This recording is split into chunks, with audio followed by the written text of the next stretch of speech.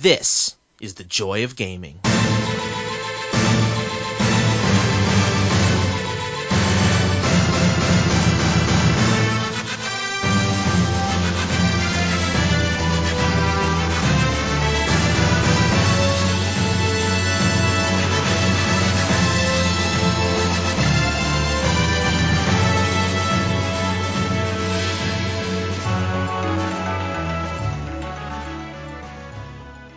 Welcome to the Joy of Gaming podcast, episode 70. I'm Rich Lepore. Jordan Alseca. And we are back to talk about video games. And it is March, Jordan, so there's a lot of stuff that we have to talk about that we've played. Well, not too much. It is the beginning of the year, so it's not like a crazy number of releases have happened. I guess that's true. Part of it is catching up. 2017 left a lot of stuff that needs to be played, or at least for me it did. There's at least 4 or 5 things on my, the top of the pile of shame. My pile of shame has like 3 or 4 quadrants. And there's the bottom quad where, the old stuff that I got to get to one day. And then as you go up, you get to the stuff like Nier, which I'll be talking about on this episode. But it was one of the biggest regrets I had not playing last year, so I'll be talking about that. And then, of course, Monster Hunter came out, so we got to talk about that. Mm-hmm. And then you've been playing some indie stuff, and there's been some big notable indie releases, right? Yeah, I've been, I got a Switch. Right. They have a lot of games on there that I have played, some more that I would still like to play, but yeah, I've played a few. Okay, all right, cool. Well, we'll be talking about that in the second portion. First, we're going to talk about a little bit of news, and speaking of news, Nintendo always does their own unique thing, and their own unique thing is Nintendo Direct, and they had one on March 8th where they dropped a lot of information, and I think the real headline for it would be Nintendo is going to have another year that's maybe as good, or at least close to as good as last year. They're not letting any of that momentum die. Is that kind of the takeaway you got? I don't know that I'd go that far. Mm-hmm. I think it is a lot of good games, but I don't think it's a Mario and Zelda year. Yeah, I hear you. Had they been like, I'll say this, because some of the things we'll be talking about, it's still not sure what it is. The Right. big one being unsure of.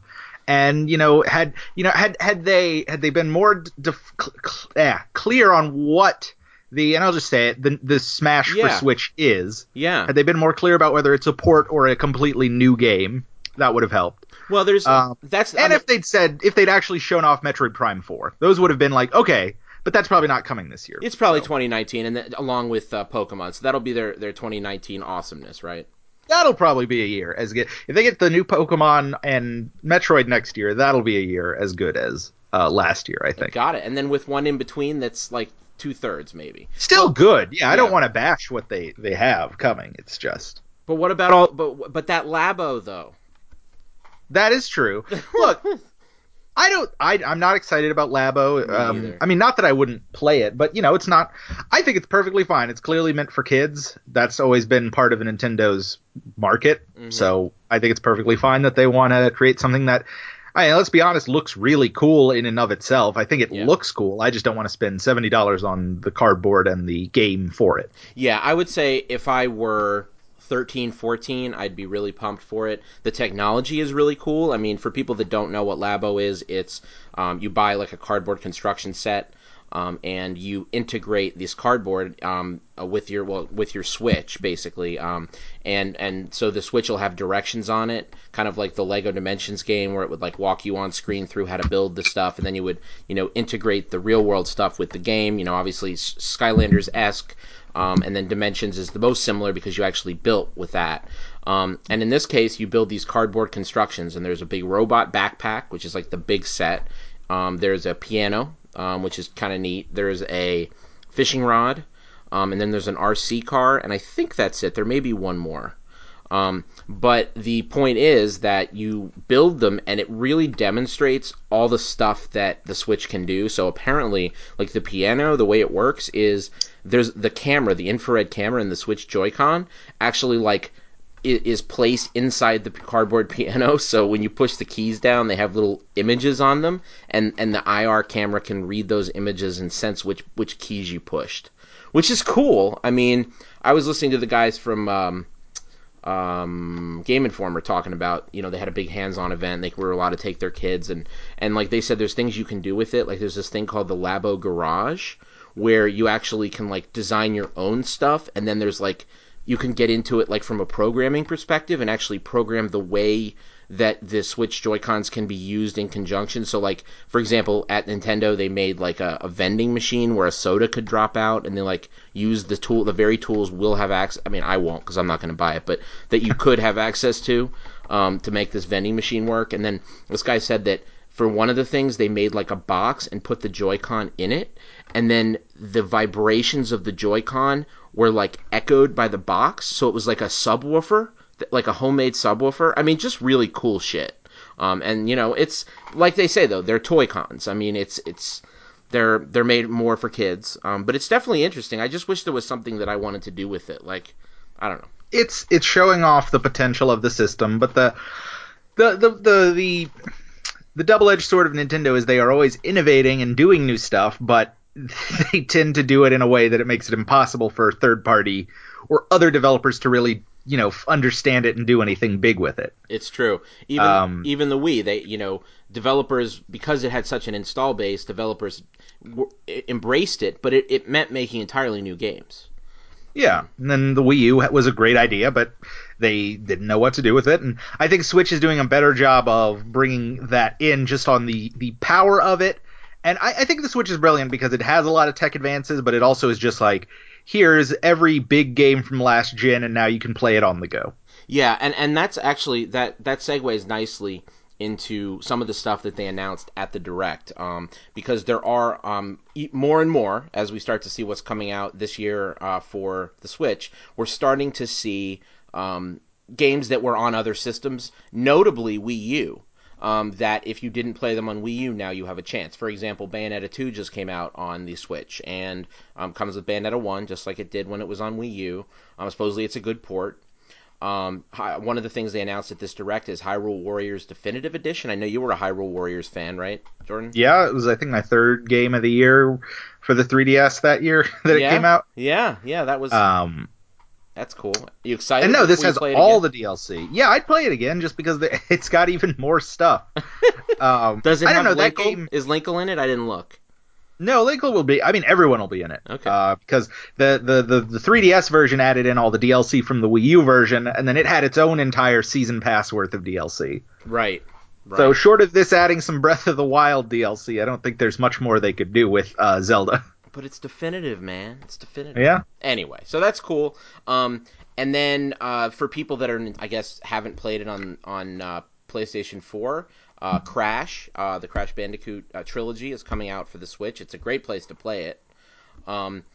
Captain Toad, that was a game on Wii U that I just never played, but I would really like to, especially on the Switch. So that's been announced. Definitely going to pick that up when it comes out. Looks like Okami is coming. I think that was Switch, right, Okami? Yes. And then let's see what else we have here. Oh, now that's not on this topic. We'll get to that next. Let's see what else there is. Go ahead. Dark Souls, of course. Oh, right, exactly. Which had already been announced, but they announced that there's going to be a Solaire of Astoria amiibo, which is pretty cool. That is super cool. It does basically nothing of import because it just makes you do the Praise the Sun pose, but it is a cool figure that I will probably buy. Yeah, I mean, there's I totally agree. That's if you're into that game, that's really cool, and I think that'll be the first time I finally fully play Dark Souls. Maybe, I don't know. Well, another thing that I'm really excited about is on the, let's see, is there any other? Oh yeah, well we'll get to the big two announcements at the very end, but let's switch to DS for a minute. So WarioWare Gold is maybe the thing I'm most excited about. That looks sick. Okay. I've always been a big WarioWare fan. Did you ever get into them big like that? I played the first WarioWare a lot. I loved that one. And then I think I might have played one of the sequels, but I never played the Wii version. I don't even remember if there were DS versions, but I played the Game Boy Advance original. I know that. I loved that one. That one was great. But it wasn't a series I followed too closely. Well, there were some good ones that I don't know if the advanced version you're talking about is Twisted, where you actually move the system. But no, I think it. No, the very original one was just WarioWare micro mini games. That's right. So after that, they actually had Twisted, which was on the Game Boy Advance also. and then you actually moved the system in kind of a motion control thing, but it could only spin. It was cool, big cartridge. Then they had WarioWare Touched, which was maybe one of my favorite. That was the DS main one, and it had a ton of mini games.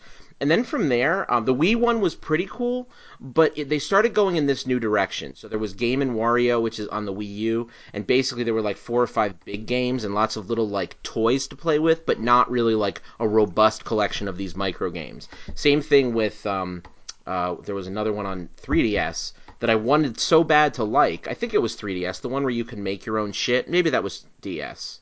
You know the one I'm talking about? It's like vaguely. Again, yeah. I did not follow super closely. It was like WarioWare Build It or something like that. But anyway, it was that one. I'm sure people out there are like screaming at the speaker, like, I know what it is. But anyway, and then so there's the Wii U, there's the 3DS. So I mean, basically they've gone in the direction away from a lot of real micro game collections that just have you play a ton of these little mini games. This is going back to form. It's going to be the biggest collection ever. A lot of greatest hits and also new stuff. So that's just going to be super fun. I'd recommend, Jordan, you dive back in. I think you'd dig that. We'll see. And speaking of things that I recommend, and you will probably just see, is Mario and Luigi Bowser's Inside Story is back. Jordan, no more excuses. Gotta play it. Gotta play it. Famously. It is, go ahead. I will probably pick it up. Yeah. Hopefully... Bowser Jr.'s story is more well received than Bowser's Minions. What? I didn't know Bowser's Minions wasn't supposedly very good. I thought that game was not good. No, it was pretty. From all the reviews, it was a pretty savage, really underthought, like RTS type game. Oh, okay. Well, I don't need that in my life. There's plenty of good RTSs, especially these days. But anyway, I mean, I have that game. I'm planning on playing it as soon as I get some time for it. But anyway, you got to get to that Bowser's Inside Story. I got Jordan this as a present at one point in the past, and he never got to it. Always bummed me out. All right. You got to be in the right mood. I would like to play another one, so maybe this will be the one. Awesome. And then what's this Dylan's Dead Heat Breakers? Do you know what that is? I know Dylan's Rolling West is a pretty well-liked 3DS game. Okay.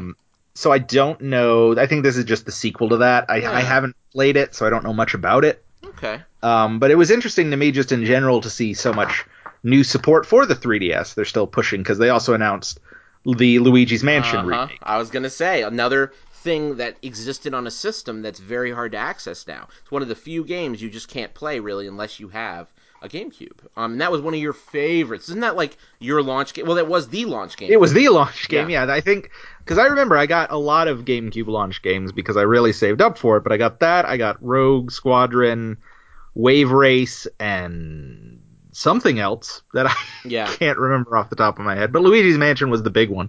I remember laying on the floor with my GameCube, just a short aside, playing that Eternal Darkness, and I just don't remember. I mean, it is like one of the best 10 gaming memories I've ever had. I was staying in this older house at the time, and I was just like, I had like a little like mattress on the floor, and I was just laying on it, like with the TV set up on the floor in front of me, cricking my neck, and just playing the shit out of Dennis Dyak's masterpiece. And that game is fun. I don't know how it holds up because that was like right around launch, but that was fun. The GameCube was a good system in its way, and I actually realized it only was like $200 when it came out. It was actually relatively entry level price. It was nice. Well, yeah, but back then it was, that was 17 years ago. So no way. The values changed a little. Wow, that's so long. Okay. Speaking of other things that, I'm going to forget that segue and just say Detective Pikachu. What on earth is this? What is going on? You know Pokemon better than me. Have you tracked this at all? I don't know. I know this was it was released in Japan. It's like a detective game. I know very little about it because it's so bizarre.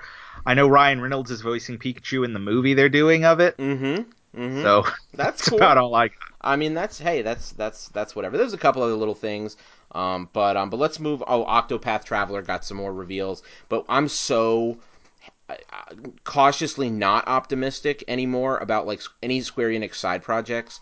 All those weird things that they make, they aren't really turning out very well.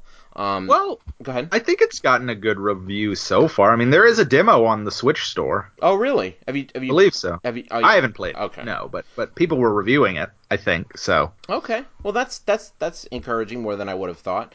So let's get to the big guns. Well, there's two main ones. We'll start with Splatoon. Is that something now that you have a Switch you ever dived into, or not yet?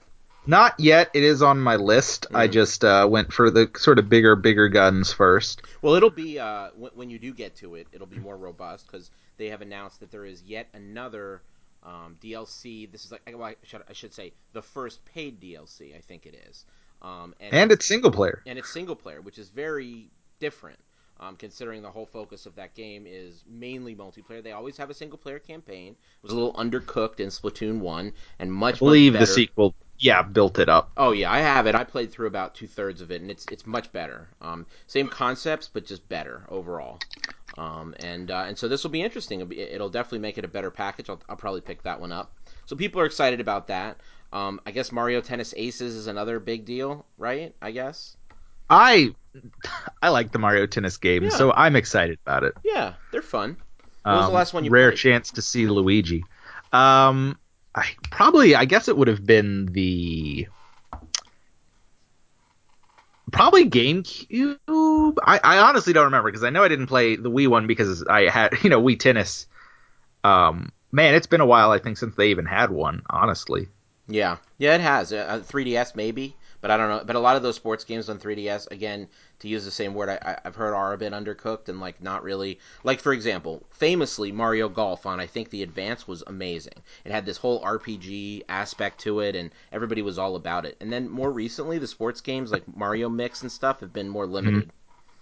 I was not laughing at what you were saying. I was looking at Mario Tennis because I was curious when the last Mario Tennis game came out. And I'm going to answer that question. Wow, it is hard to find a definitive list of Mario Tennises. There was Ultra Smash on the Wii U and Mario Tennis Open on the 3DS in 2012. Okay, all right. So you're going back a bit there.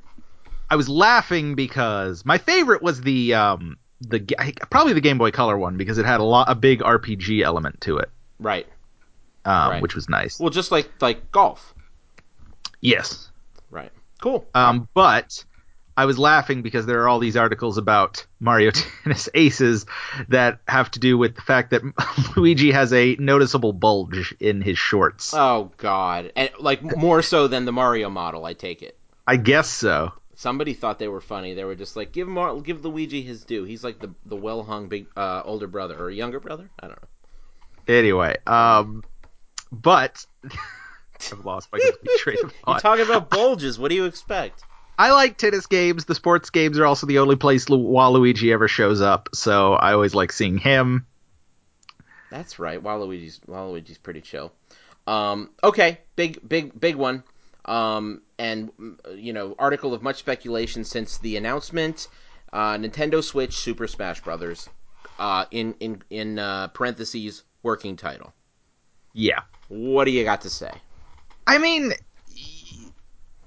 it's tricky because I would have assumed a port, right? Because they're porting everything else from the Wii U. Smash Brothers is of course the one thing that has an audience no matter where it goes, what system. It's always going to have the people that come and play it. That said, it's such a short cycle. It's only been just over 3 years since Wii U and 3DS came out. Mm-hmm. So it's not that much time.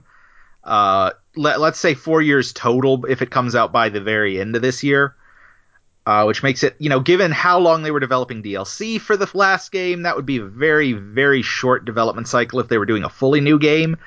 At the same time, my guess is that it would be just a souped up version with a lot of additions, new characters.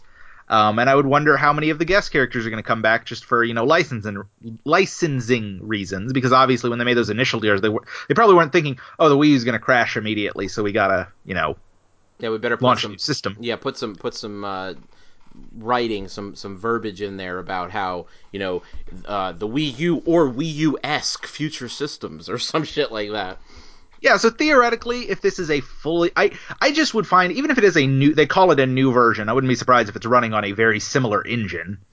But if we get a new game that, it obviously brings the Squid Kids in, they're the one new character officially announced. Right. But also, if you look in that trailer, it is the Breath of the Wild version of Link. Right, so So that's it new. would just be a And new that's version of Link. and that is some of the stuff that people have been pointing to, especially the Breath of the Wild. I don't understand why that's such a big deal about why that indicates maybe a new game to some people, but apparently it does. But also people have tried to people really want it to be new, right? And so certain people were pointing out initially at least that in the bottom right hand corner of the screen it says original game, and then copyright HAL Laboratories because they made the first one. But then people have very quickly said no, that just means that the original game was made by HAL, this one isn't, and that has to be on there for any releases, right? Yeah, so, I look, if they're doing a Switch version, I wouldn't be surprised. Again, even if it's the same engine, you can do a new version of Link. You can do a version of Mario that includes Cappy. You can do the updated versions of these characters. Well, is there even a distinction there at that point? If you have all new guest characters and you have, like you said, Mario with Cappy, and you have Breath of the Wild Link, and you bring in the Squid Kids, if people are happy with the dynamics of the Wii U version, if people are okay with that, I know they weren't big fans of, was it Melee? Which was the one that people didn't like? Brawl. Brawl. That's Melee is right. still played competitively. That's right. It That's right. still has a scene. Brawl Yeah, is the nobody one. likes Brawl. Right. That's the one where you can trip by accident, right? Yeah. There is a Smash 4 scene. There are still old school people who prefer Melee. Although, again, even the people that like 4, like a lot of Melee pros will retire to 4 because it's easier to play. So, Wow, you know. interesting. So I mean that's going to be interesting. But what is the distinction? Like, what does it matter if you add all this new stuff in there? I mean, the way they call it Nintendo Switch Super Smash Brothers, I guess that is reversed because I'm looking at the exact Nintendo Direct on Nintendo's site, and I guess it would say Super Smash Brothers for Nintendo Switch if they were keeping it exactly with the same sort of I mean, they could nomenclature. still call it that anyway, but Yeah, they could. I I hope they think don't. I hope they don't. no, yeah. I think the big thing is how much the engine stays the same. If they keep it because I mean the difference between a port and a remake is a different engine, and they could make a new engine that people hate. So probably I think it would be a good idea to go with an engine that people already like. I mean, some people are going to want them to just make it like Melee. Right. So I mean, there's always going to be what I think is important is that it has a lot of new content that sets it apart. The question becomes, is it a straight port? Because if it's a port, you expect all the same characters to be there. But if it's a new game, then they can change the roster. If it's a port, then it'd be weird if suddenly it's like, oh, why'd they take Duckhound out? I mean, again, it makes sense if, for whatever reason, Cloud isn't there. I guess he'd be, or Pac-Man wasn't there. Like, Bayonetta's probably fine because she's basically a Nintendo property. At this point, yeah. Yeah. Sonic, everyone loves Sonic, and, they probably would want him back just because everyone, I mean, that's the only reason he came back in Wii U is because people were so demanding that he come back. Right. So I think the big thing is just if they're gonna do it, they're gonna add more content, make it an even bigger game. Again, my biggest thing is that the ambiguity of it makes it seem like it probably is a new game, just because they haven't been that ambiguous with any of the other games they've ported. But who knows? Yeah. Okay. Well, I mean, I think either way, people are going to be really pumped, and it's going to sell millions of copies. And now with the install base like it is, I mean, it has the potential to be just a huge game for them. So. Yeah, and I think if nothing else, they'll probably bring back Ice Climbers since they couldn't get them to work on the 3DS. Okay, cool. Alrighty, so I guess that kind of wraps up Nintendo Direct. Is there anything that I left out? South Park's coming. I mean, South Park's coming, Undertale's coming. I'm excited just about that. Yeah. the continuing coming of ports, which is a good thing. I mean, Yeah. the Wii, like I would understand every developer wanting to get on that Switch train if they have these old games that can be ported with relatively little hassle, and people are going to go crazy over it just because. Yeah. I mean, aside from, I always used to disagree with you when you would say graphics don't matter. Let me not paraphrase you, but graphics were always more important to me than I think they were to you at points. Yeah. But after 360 or near the end of the 360 era, I would have been happy if it snapshotted at that point. I was good at that point, and so that's kind of what the Switch is. It's kind of like the last part, if not a little more powerful than the last section of the 360 and the PS3's lifespan. And I'm okay with that. I was totally happy with there not even being another system. And when the 4 and the 1 came out, it didn't feel like they were that different. I mean, then they started going in the new directions of with these re-updated ones, 4K and just better resolutions and better graphics. But really the Switch has this huge library to draw from, this huge Xbox 360 PS3 era, which is one of the best eras in gaming hands down. So there's just so much to pluck there, and it just anyway, it's no, perfect. I'm excited they're still doing it. I mean, Yeah. again, Dark Souls is exciting. Yeah, it is. It is. Although you've played it 8 times at this point, no? Well, I've played it a couple, but Yeah. Again, on the go is a very exciting proposition. I still kind of want to play Skyrim because I can just play it more easily. I know, it's true. I kind of do too, and especially you can be Mario in it, although I probably wouldn't. Okay, one other news story that was interesting that you brought up. Well, I actually found another one real quick. Oh, okay. You go ahead. And I'm only saving the other one because it'll segue. But Sega has released a teaser video that teases a new Sonic racing game, which is exciting to me because I love both Sonic All-Stars, both of the Sonic All-Stars racing games. Yeah. So yeah, you're one of the fans of that. I think the first one. Go ahead. I still think the first one's one of the best kart racers ever made. I didn't like Transformed as much, but both are just great, and great for Sega fan service. But I thought it had good, solid racing mechanics underneath it. So I'm excited by the thought of a third one. Yeah, well, that's cool. Do you know when it's coming out, or what? Or it's just teased? Literally just like a teaser video with like a shot of a wheel and some stuff in it. So. Nice. I like those wheels. And what was the other news that was recently outed and then announced? Outed and outed and outed, if you look at the history of how many leaks there have been on this game. But Shadow of the Tomb Raider was officially announced yesterday. Yeah. With a release date of September 14th? I think so. Yes, September 14th of this year, with more information to come next month, assuming it doesn't get leaked before then or hacked. Like, all of the information for this was in the metadata on the site, so people already knew what was coming on Wednesday. I mean, they even know that there's going to be some puzzle that's coming. They knew that before they announced it. And then the idea of all these different reveal events that are happening in a month from now. I mean, the whole thing was outed. Not that much of it matters. And also, like you said, months ago, there was, people knew kind of that it was coming anyway. It's also not... even if none of that had happened, it would be not at all a surprise that the day a new Tomb Raider movie comes out, they might announce the apparent continuation, end of the trilogy, whatever. I guess end of a trilogy. It's the final story in the Lara Croft Origins trilogy. I think the origin that didn't seem like a trilogy when you finish the first game, but that's where they're at. Yeah. Hey, whatever. But if they want to make more games, if they want to make more games with that kind of engine or a continuation of that engine and that quality, shout out to Cory Barlog. Then I'm all for it. Those games are great. I like the first one better than the second one, although I think I'm in the minority on that position, or at least it's 50-50. But they're both great games, and I'm all about playing the third one. I never got to play of course, the definitive edition of the second one, Rise of the Tomb Raider. Although I want to, because it has some really cool shit in it. I understand. Yeah, but no, it's been a great series. So far, that's done a lot to push Tomb Raider in a new direction that people like again. I think it took stuff that Uncharted had done well, but then added its own layering and its own unique systems to it. The 2013 Tomb Raider was a great game. I haven't finished Rise of the Tomb Raider. I'd really like to go back to it. I was thinking of picking it up since it's only, it's cheap now. Yeah. It's a 3-year-old game. Yeah, and you get the definitive edition pretty much exclusively now, and it has like the Croft Manor you can explore, and it's got a VR mode for what that's worth at this point when almost no one has VR still. And some other things that I don't really know about, like arenas or something. Yeah, but does the segue have anything to do with Alicia Vikander? It absolutely does, because I did see the new Tomb Raider movie last night. Oh, yeah? So this will kind of segue into what we've been. It's just I have a movie to start with. Excellent. Well, it's a video game-related movie, so... It is, yeah.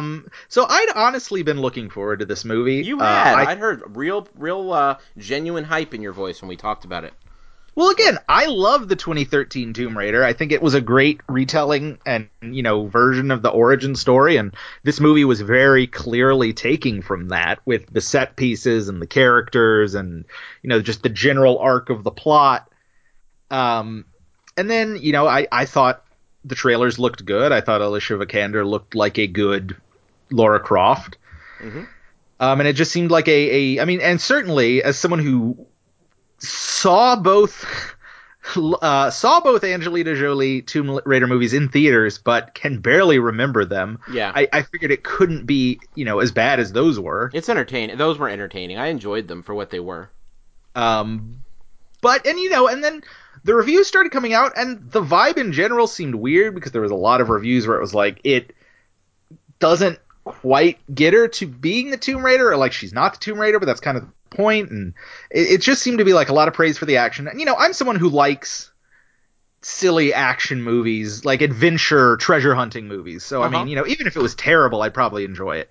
Like, I like both National Treasures. I like Sahara. I like just a bunch Da Vinci Code? I saw it in theaters. I remember enjoying it well enough. Yeah. I haven't seen any of the other ones. Okay. I kind of want to see the most recent one because I like Felicity Jones. I do too, but it looks bad. It doesn't look good. Yeah. I don't need world-ending prophecies that are that cataclysmic. When the whole world is like erupting, I mean, it's just, come on, dude. Like, anyway. Yeah, but it's too cataclysmic. Even though the reviews seem pretty split, I think it's Rotten Tomatoes was right at 50. I thought I saw some 6.7s and some 7.2s and some 5.5s and some different all over the board. It had some solid scores. Yeah, like right now on Metacritic, it's a 46. Ooh. But I think it's got. I just kind of want to look at the scores because why not? Yeah, why not? Yeah, it's got an 80, it's got 70, but then it does go as low as a 10. Ooh. So it definitely doesn't deserve that, I hope. No, for what is worth, I went in partially expecting to at least enjoy it, and I was overall pleased. Yeah. Like, I'm not going to pretend it's anything revolutionary. Mm-hmm. It's a fairly, even taking out that I've played 2013's Tomb Raider, it's a fairly predictable action plot. But I think it does a good job. The big thing seems to be a lot of people arguing whether or not it does a good job of developing Lara's character.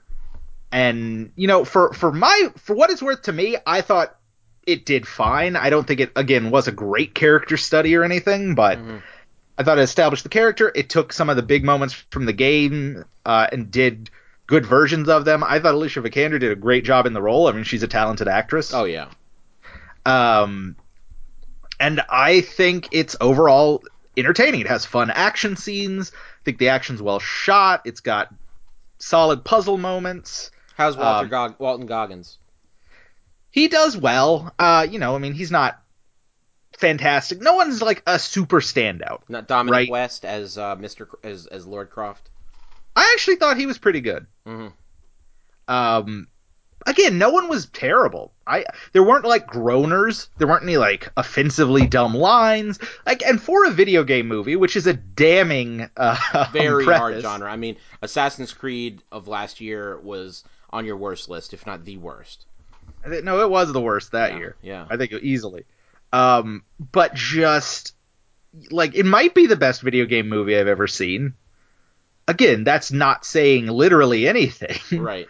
Just the fact that this is a competent, well-made action movie, but I liked it. I would see another movie starring the character. And yeah, would I like it if it was maybe a tighter script with a little more depth to it? Sure, but I think this did a good job of being a really fun retelling of that video game story. It changes some elements. It's not as, it's not a one-to-one comparison. But obviously there's less time to do that same amount of development as there would be in a 15, 20-hour game. Right. Or 30 or 40 if my completionist ass is playing it. Yeah.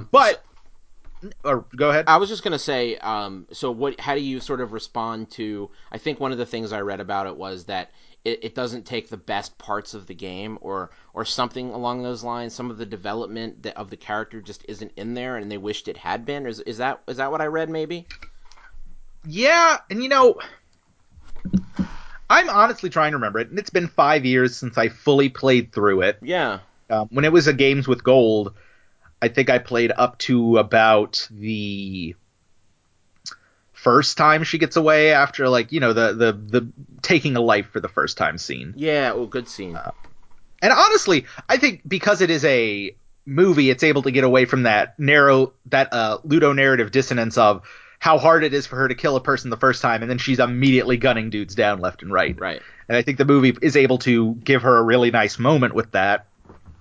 Again, I always feel like I have to over defend something that gets overly trashed. I think just the fact that it's a solid movie. It's fun. I'd probably give it a 7.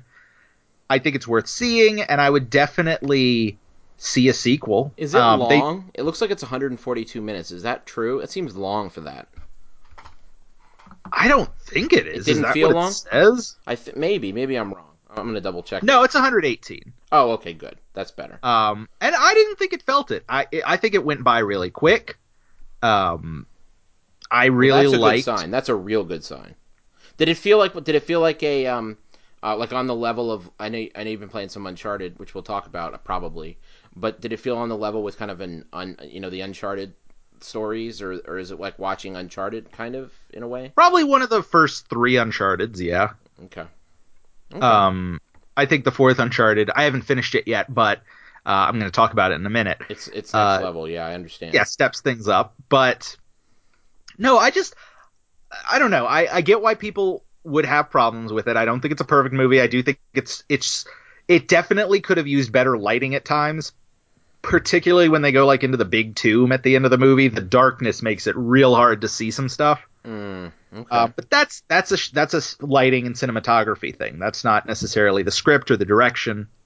It's a little bit the direction because that's him. But I liked it, and I'm just like, yeah, I liked it. I thought I did a good job of establishing where she was at after her father's disappearance, why she was not ready to accept that he was dead, and then why she went to the island. I just thought it did a solid enough job where I would like a fuller film next time, but I do hope it gets a next time. But we'll see. Yeah, well, we sure will. It looks like it's made 24 million so far, but again, it's not even. It came out today when we record this, so. I mean, I know they kind of have a lot. It's really getting scary how much of a sense they have of how well a movie's going to do before it ever plays. And again, that has a lot to do with pre-sales. But like for example, I was reading Death Knell's about another video game related movie, Ready Player One. People were like, it's only going to make 35 million in its first weekend instead of the 50 that was projected. It's going to be a tank and all this shit. I mean, it's scary how much information they know these days. I don't know. I'm excited for that movie. And how about you? Are you going to watch that one? Maybe. Okay. All right. I don't know. I don't know. What do you think of it overall? I think that's a good question. I haven't read the book, although people that I know who have read the book, and I have the book and I have it on tape, and I false started it a couple times, and it never really grabbed me because I was worried, and I felt I don't want to make any kind of big generalizations on something I haven't fully read. That's just not fair. But from what I was gathering from the beginning of the book, it was talking about the 80s and fan culture, but it was doing it in a way that didn't sound like hardcore.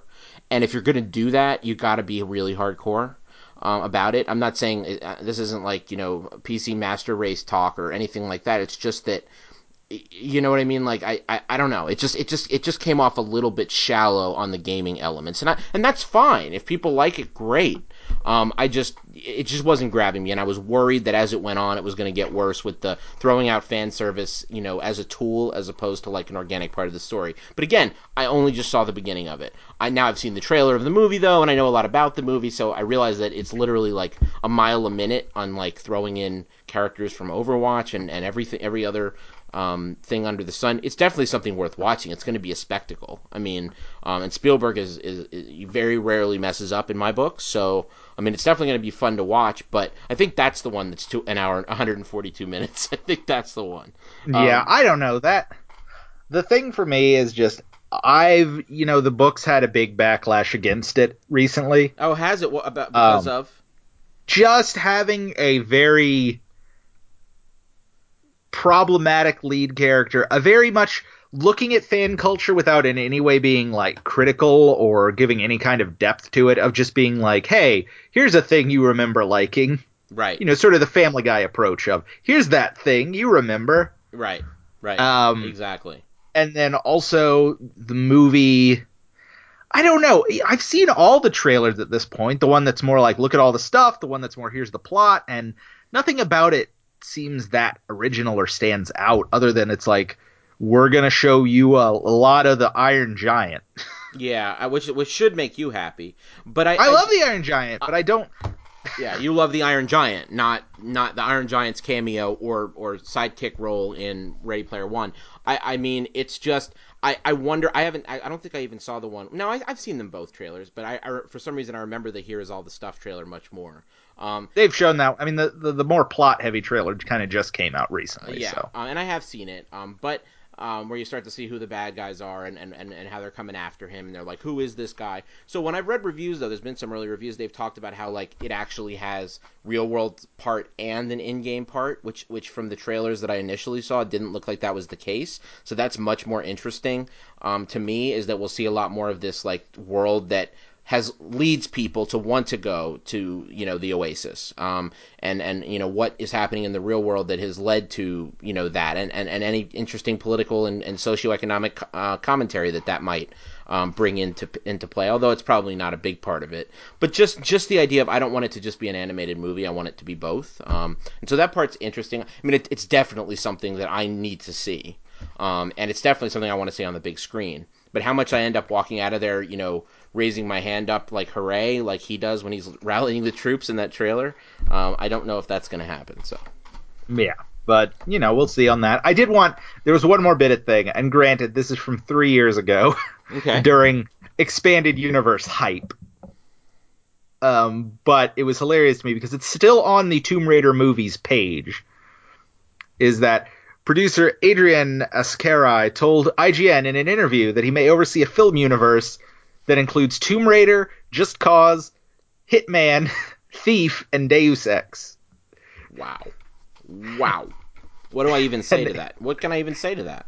You could almost see Just Cause, Hitman, and Tomb Raider working together, weird as it is, but then you throw Thief and Deus Ex in there, and it's just... I say you just get rid of the first three and put Thief and Deus Ex in there, or or even better, just Deus Ex. Make a Deus Ex movie. Yeah, I mean, well, that's my taste, so yes, yeah. Please. So yeah, you know, overall, I think it is a perfectly fun movie. Cool. Very cool. Well, it'll be interesting to regroup after we see Ready Player One and get our thoughts on that as well. In the meantime, though, why don't we talk about the games we've been playing? So it's been about a month or a little longer, maybe a month and a half since we had our last episode. We're going to do them more frequently if we can. It's been a crazy couple months. However, that means we have quite a few games to talk about. I guess let's dive right into it, huh? Yeah. Well, I just talked a lot about Tomb Raider, so why don't you hit us off first? Okay, cool. So I will start with Nier. So this is the one I've been playing the most recently. Have you played it at all yet? I have not. Okay. So Nier... Automata, I'm assuming. Yeah, oh yeah. No, I played a little bit of the original Nier. I false started it 3 or 4 times, and you know, one of the things I just recently was reminded about the original Nier is that it actually, that like the character that we got in the US wasn't the main character. I don't believe the character model. And they actually like made a burly, like beefy, like Hercules looking dude for us. But in Japan, they got like a live anime dude, which I would have liked so much more. I mean, I can't believe that. And then this replicant version came out, and apparently, I don't know. I don't really know all that much about Nier. I do know that there's a universe. It's by Yoko Taro and other people, but he's become, as the series has evolved, he's become the like the guiding force of it, and then he's the guy that's getting most of the credit for Nier Automata's huge success. And the franchise goes in the following order: Drakengard, which people loved; Drakengard 2, which people did not love. The first Nier, which was like a prequel to any of the Drakengards, I believe. Don't be mad at me if it's not true, listeners. And then Drakengard 3, which was, I believe, a prequel to the first 2 Drakengards also, but maybe after the original Nier, something like that. I swear, I think Nier is like a sequel to Ending E or something. Yeah, one of the others. Maybe. I wouldn't be surprised. I do know that Drakengard 3 comes before 1, though, because I was listening to somebody talk about all the lore, and it's interesting stuff, especially the Drakengard 3 story about this character who's like a combination of a bunch of different characters and like just this crazy history. I mean, they're batshit crazy games.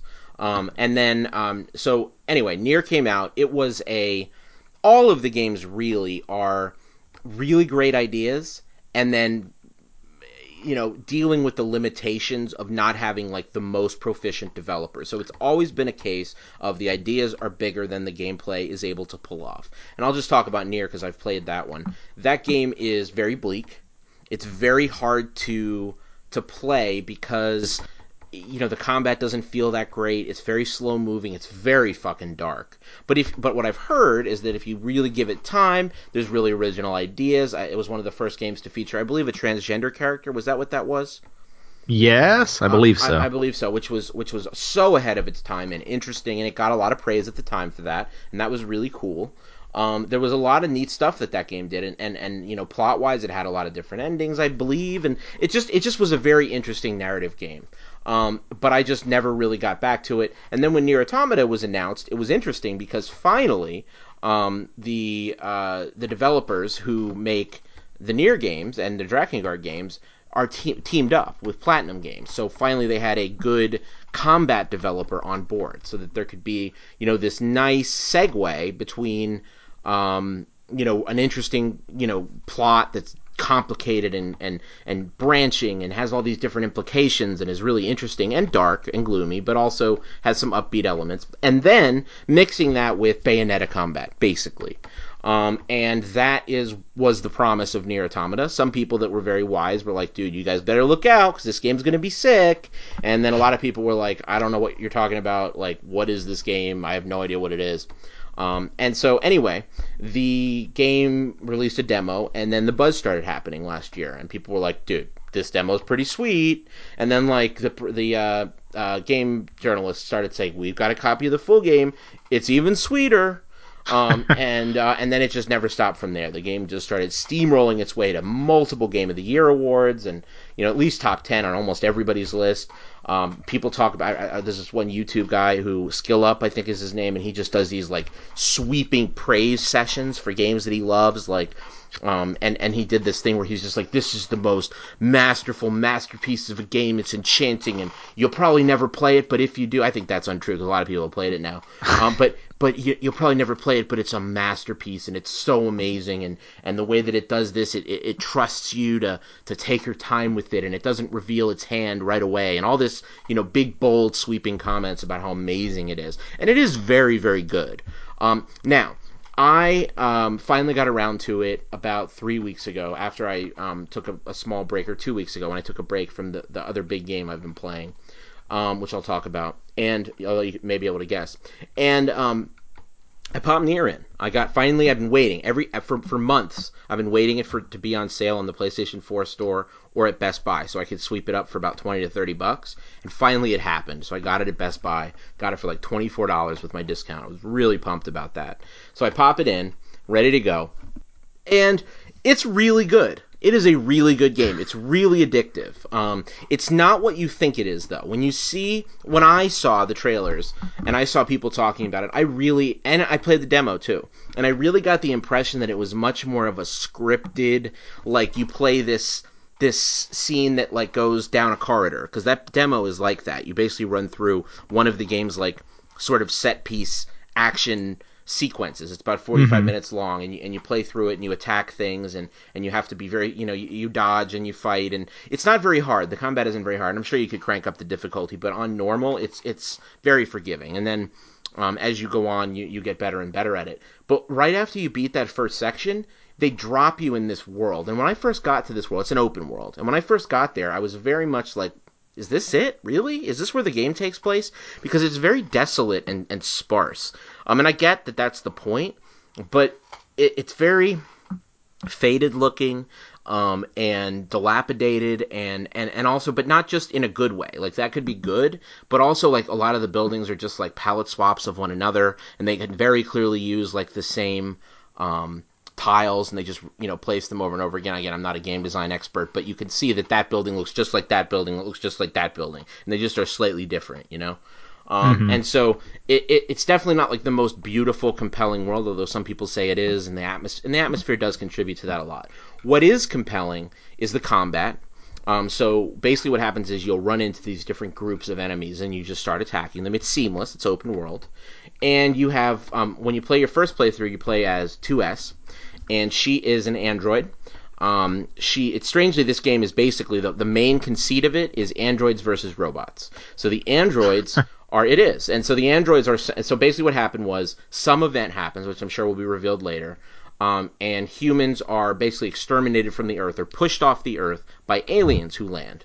And these aliens aren't in the game really, and the humans aren't in the game really. But instead, there are robots on the ground who are, the ones who push the humans out. And then the humans have this bunker where they create androids and send them down. And the androids are fighting the robots. So you play two of these androids. The first one is 2B. And not 2S, 2B is her name. And then there's 9S, which is like your compadre. And basically the two of you roll around and fight little groups of robots, and then you roll into these different settings. So one of them is this robot village, and when you get there, the music is just amazing, and it's just there's these robots, they're all waving flags because they're peaceful robots, even though all the other ones are hostile, and it's very interesting. And when you get there, you're like, what are those robots doing? And then the music, it's like, it almost sounds like they're saying, we want peace, want peace, want peace. And it's just really interesting and trippy and cool. There's this amusement park section you go to, and each one of these is kind of discrete. So you'll go to the robot village and do your thing there, then you'll go to the amusement park section and do your thing there. And in each of these settings, there's a forest, and in each of these settings, there's like a big sort of set piece is the best way I know how to call it, but it's almost like a dungeon. And so, like, you start at the beginning, you roll through it, there's enemies dispersed throughout, and then you get to some big climactic battle at the end. And there's like 4 or 5 sections like that throughout the game. And it's fun. The combat's fun. One of the things that makes it really interesting is the leveling up system, although I like it and don't like it. So there's these things called plug-in chips, and they drop off like almost every enemy, and then you combine them together to make more powerful ones. So they'll be like ranged weapon attack up, and then there's ranged weapon attack up +1 and +2. So you have to combine 2 +1s to make a 2, and 2 +2s to make a 3, and so on. So you start building these chips up bigger and bigger, and then you can insert them into a grid. And as the game goes on, you buy more space in your grid to insert more chips. And pretty soon you're a, for lack of a better word, a killing machine or killing android. And you just go around just killing everything. And if you put enough like health booster items, like I have auto heal, offensive heal, and deadly heal. So when I kill an enemy, I get 30% health back. When I hurt an enemy, I get 10% of what I do damage wise. And when I just chill for 2.4 seconds, my health just comes back. So it's pretty hard to die. And it's fun, and it's fun being tough and all of that. The game itself, though, is just different than I thought. I really thought it was going to be a much more scripted, experience through the game, and then they just script you through a different version when you do the second playthrough and the third playthrough. Because one of this game's biggest highlights is the fact that it has multiple ways to play it. So, but really what the case is, you play through the first 15 hours, it has an ending, and it's sort of a straightforward story of the androids versus the robots, and then the idea is you replay it from the beginning as your partner, as 9S, the guy that was with you. The problem is you play the whole game again, but from his perspective, and it's really the same game with some different changes. They throw new cutscenes in, they give you more understanding of what's going on, but really at the core of it, he's just a much shittier version of 2B. So he, instead of having 2 weapons and nice combos, he gets 1 weapon. So basically you went from 15 hours of having badass assault combos to a dude that only has 1 weapon and 1 combo. But then the thing about him is he can hack enemies. So his heavy attack, instead of being an attack, is I'm going to take you over and make you do my bidding shit. And that's fine, but it's just not nearly as fun. He's not as fast, he's not as agile, so the gameplay itself isn't as fun, and it feels like a letdown. It's kind of a missed opportunity, and it could have been done better. But the point is, you basically play through as him for the whole game again, and learn different aspects of the story, what he was doing when you get separated, stuff like that. And then apparently that's the B route, and then there's the C, D, and E, and those are another character and different perspectives. And apparently the game really gets awesome in the C, D, and E routes, because that's when you really learn what's really been going on, who's been really pulling the strings. Maybe the androids are the bad guys all along and you didn't realize it. Cool shit like that. Go ahead. How long is a playthrough? 15 hours. 10 to 15 hours. And for me, 23, 24, because I'm a completionist. And you do side quests, and when you do them, they're done forever. So that's good. You don't have to redo side quests. It's very weird. And then once you finish the C playthrough, apparently, there's a level select, so you can go back to different portions of any of the playthroughs, and and actually like play any side quests you missed, or grab any items you might have missed, or do different parts you really like to level up, whatever it might be. So it's a very interesting structure. It's a very interesting game. It's not a 9.75 yet for me, but I haven't gotten to the end of B and then the start of C and D, which I understand just blow your mind. And so it's interesting. At the end of the 15 hours, it pops on the screen and it says, Square Enix PR has a message for you. It's pretty funny. And then it says, Nier Automata was designed as a game to be experienced more than once.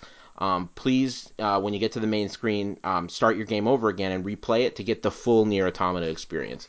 And that's even saying it lightly. Like, that it's not even like, please do this. It's like you haven't even come close to getting anything really even that great out of this game yet. I know I'm going to love it when I get further into it, and I really start understanding what it was really all about and all the seeds they planted. But again, the combat's really good, the leveling up is good, the side quests are good, the characters are really excellent. Considering they're both androids, they're amazingly personable and interesting, and there's a dynamic between them and each other, and them and their handler, and then there's this concept, and here's another thing that's interesting you might be interested in, Jordan, that, so the way they handle death in this game, obviously you're an android, which is interesting, because when you die, they can just upload your memories to a data center and then like recreate a new android body of you. But the way the game handles it is they basically do it where every time you save, that's you uploading your data to the mothership. And then if you die while you're out and about, you lose all of your plug-in chips. And that means every one of those chips I was telling you, you've been spending money and chips to upgrade and upgrade and upgrade, like my +6 attack for melee attack, my +4, I have two +4 ranged attacks that I'm like really attached to at this point, you know? And like it just puts them on your body, Dark Souls style, and you have to get back to that body. But if for some fluky reason you die on your way to that body, they're fucking gone. Which to me is it's too punitive. But even if they want to make it feel like those are the stakes, it's just so easy to beat. All you do is you just don't save. You just reload your save, and that's it. You get around it. So it would have teeth if not for that. At the same time, it's too punitive. It just is. So I wish there was a happy balance, like you just lost your experience, or you lost some other thing that you need, or you've been building up. I just think they could have handled that better. Also, the second playthrough, I've heard a lot of people say it, but like people have a lot of trouble getting through the B story because it's just really repetitive with the A story, and a lot of people are like they should have made those come together somehow. It just feels like you're playing the whole game again, and not in necessarily a good way, and the character you play is not as good. So it's just in every way a subpar second playthrough. But if the C, D, and E's make up for it, I may be saying it's a 9.75. So to be continued on this, but it is a really good game. I can see how if Nier, the original, had Platinum doing the combat, or even just not Cavia doing the combat, it would have been a lot better of a game. And so I can see why people are really into this. And also, it's very unlike anything else you'll play. And I think probably hearing me say this has got you piqued your interest, I would guess. No, I mean, a lot of it. Now, I knew a little bit more about what type of game it was just because I'd seen a few videos. But yeah, I mean, it's been on my list. I haven't been watching it like with a hawk's eye on sales. But yeah, it hasn't had a lot of them. No, it's limited, and it'll go right up to $59.99 again right after. It's one of those type of games. It's not Final Fantasy 15, which has been $30 since the day it fucking came out, pretty much. So hey, I don't know about that. I spent $80 on it because I got Kingsglaive. Oh, that's right. Well, hey, man, you played the hell out of that game and watched the hell out of that movie, so. It's true. I mean, what's fascinating, not fascinating, I think it's bizarre, is it's like instead of making sequels, they're just doing this constant DLC. Here's like all the chunks of the story we just didn't show you. Well, if that completes the game, then more power to them, I guess. I mean, I don't know. But anyway, I'll get back to telling you my final thoughts when I finish it up, but it's definitely an interesting experience, and when I'm playing it, I can't stop playing it. So that says a lot. Yeah, no, definitely. Okay, cool. So, all right, are you going to get to it at some point this year, you think? Yes. Okay. All right. Well, on that note, why don't you talk about your first game? All right. Well, I'm trying to see where would be a good place to start. The list is that big. I guess I'll start with since you put a pin in something, I'll take a pin out of something. Nice. I finished Breath of the Wild. Uh-oh. Which is to say, I finished with it because I didn't complete it or anything. Because it's a game that, I think you have to be masochistic to want to complete it with all of the Korok seeds. Oh, I don't consider But that completion. I think there are so many of them, so that they're just anywhere you look, there's one. But like getting 1,200 Korok seeds or whatever there is, like, come on, dude, nobody does that except the couple people that did it to find out you get a piece of shit as a reward. literally, You it's do, gold. yeah, it's a gold piece of Gold shit, pleated. which is kind of a fuck you. Yeah, a little bit. But I just overall, it didn't work for me. I wanted so badly. I heard multiple texts, man, multiple texts to me from this guy saying, like, man, Breath of the Wild is just not happening for me, and man, I just beat Ganon, and it was a game, that kind of thing. I, you know, if a game is gonna be, I guess, look, I get it. People love it, and I don't want to take that from anyone. If you loved it, if anything, I'm envious because I wish it had hit me in the way it hit, like, a lot of people. Mm-hmm. But for me, the big problem I had was that it was too aimless. Okay. Without there being much purpose to the aimlessness, because at the end of the day, there are certain things you like from Zelda. Right. And for me, one of the big ones is dungeons. And I wanted dungeons. That was a big part. I wish this game had actual dungeons. Because it doesn't really. Yeah. It has the beasts, but, to call that a dungeon is, generous. Yes, it is. They're short, too. They're like 5 puzzles, and then you fight a boss. And then and there's no like unique weapon. They made a very bold decision to give you all of the quote unquote weapons, although there isn't really a hook shot or anything like that. But like they give you the bombs, they give you the telekinesis, yeah, right, yeah, all that. And I didn't. The times I would get into the game would be when I was running into fun shrines, although I didn't find the shrine. I thought the shrines were problematically small. The ones I liked the most were the longer ones, but a lot of the times it was just like, oh, here's a scale you have to figure out, or something. Like the ones I really liked. I liked there was one where you had to like figure out there's like you had to place orbs in these puzzle rooms, and you had to like figure out what corresponded to which slot you had to put it in. Okay. It was like the constellations on the wall or whatever. I liked that. That one But was a lot interesting. of the time, Yeah, I know what you mean. a lot of the times it felt very basic, or they were very short, or God knows I would run into one and it would be like, here's a dude that's just gonna whop you. Yeah. Well, you could get. I mean, you can do things that can make that not happen. I mean, once you get some powerful weapons and stuff, I mean, it gets easier. And you could just like eat some meal that just makes you like a boss, and then just go in there and shred them. No, sure, but that didn't. It wasn't puzzly or like it wasn't. Well, it wasn't. I mean, to be mentally. fair, there's 10 of those. I mean, like out of 120. Yeah, and then there are a lot that are just your goal was that you found it, and so I guess that was kind of an environmental puzzle. I don't know. I just felt like it's a very big dead world. I just feel like you could have. I would like that game a lot more if it were maybe 50% of the world size. Okay. Maybe 33%, because there's so much dead space in that thing where you're just running.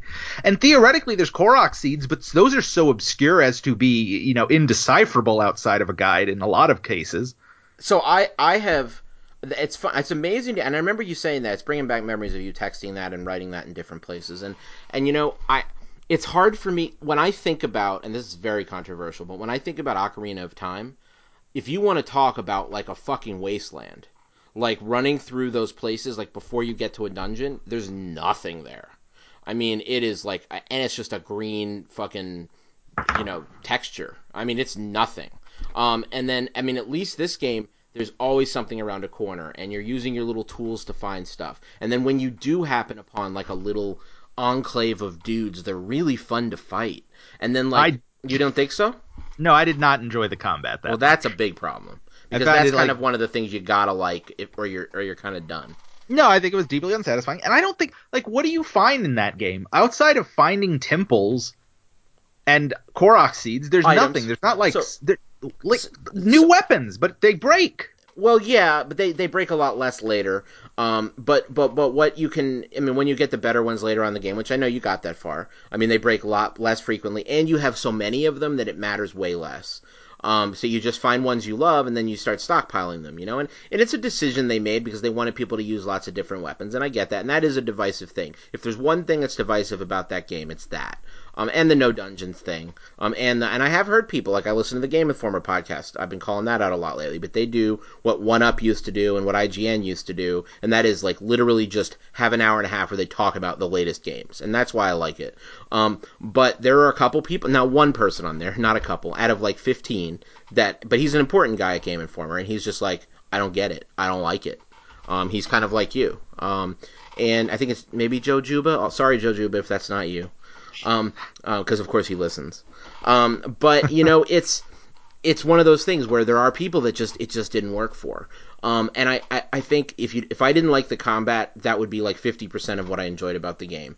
And then I'd say the rest of it is, just finding stuff, seeing cool shit, building things up in the world. Like, for example, you can build up this like town, and you go on these like quests around, and you find people and you tell them, hey, you should go to this town, and it starts building up, and then you can go to that town and buy stuff.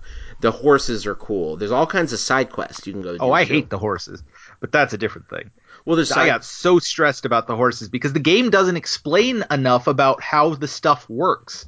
Like, just the idea that because I was always, okay, so I can check a horse out of a stable, but if I leave the horse, it's going to get lost? No.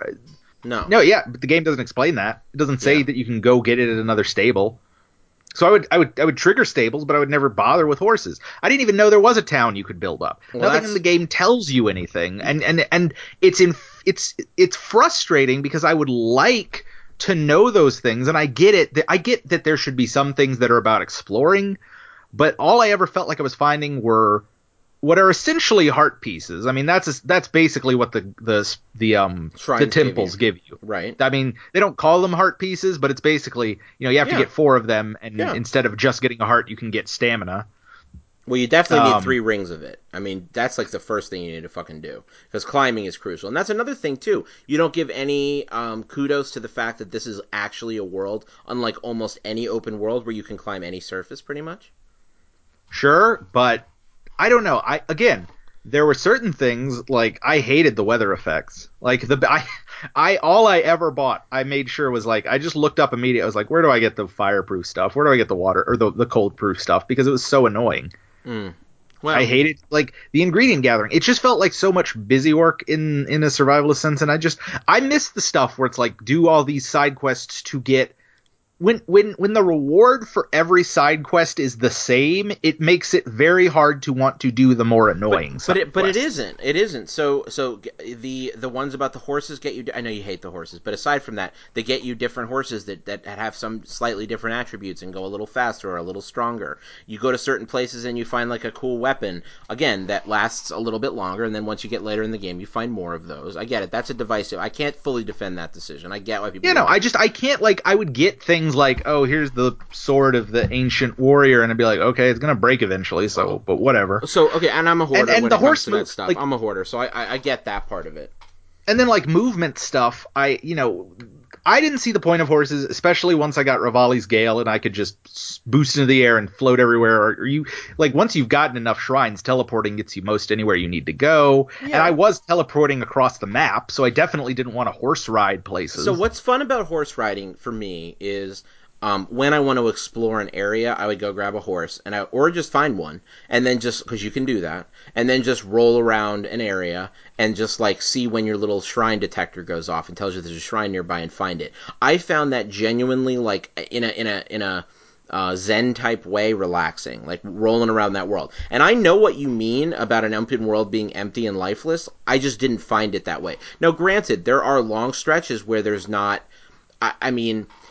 Though I won't even go so far as to say that it is sparse in places, but I won't say that there's not stuff pretty much around every corner, because there is. And I know when you look at a map, of like what's actually there, it's insanely dense. Like lots of little shit. Like here's where you find a certain ingredient that's great for whatever. Here's where you find a little enclave of enemies that are interesting in such and such way. Here's where you find the different temp shrines, which can give you different stuff, and here's where you find the big walking creatures. Oh, and each time you're going to get to a creature, there's a whole side quest and a story related to that. So you trigger these like interesting stories with these four champions. That you didn't dig any of that stuff? No, I liked when the game had a story every 3 hours. I did enjoy that, but I mean, it's super sparse, and I wanted to love it. I wanted it to be a game where I had fun getting lost in the world. Fallout is a game where I enjoy, well, Fallout 3 and New Vegas are games where I enjoy getting lost in the world and just seeing the side stories. None of the side stories felt like anything that you couldn't get in any other Zelda game. Yeah. And again, there were dungeons with puzzles to solve. There were side quests that gave you, oh, this gives you the big Goron sword, or this will give you a new one of, like, that's why I love Majora's Masks, because all the masks are different and they do different things, and you don't have to worry about losing them 20 minutes later because their durability ran out. Yeah. It's just nothing I especially got to the point where I would want to get every chest in a temple, and just so the little chest icon would show up, and I was like, oh, well, this chest had another regular guardian sword, so I'm going to take this one and just fling it across the map so I can pick this one up. So that the chest closes. Yeah, I know what you mean. That's definitely true. How do you like the abilities and the armor?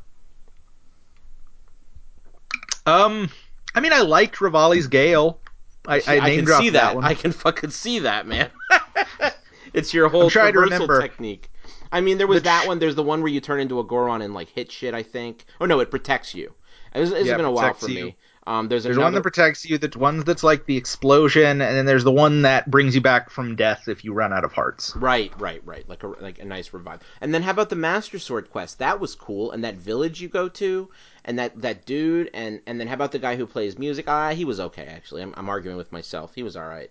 Actually, I liked that character. Oh my god, that's so weird. Like, that stuff, I still found a little obtuse, but I liked finding him and him giving some sort of like environmental riddle, and it being like, all right, you got to figure out what to do. All right. But like, and I hate the rain. God Almighty. Yeah. No, that's the worst thing. That's unacceptable. Because the rain was essentially, you can't climb right now. Go away. No, really, that's completely unacceptable. I understand. And just in random places. If it was story related, like I think there's that one Thunder Plateau where it's story related, that's fine. But it would be like, I'm trying to get to this one place, and the game's just like, not right now, you're not. No, exactly. No, that sucks. That's a bad decision. I think it's totally fine to make you put away your Metal Gear. That's fine. Metal Gear.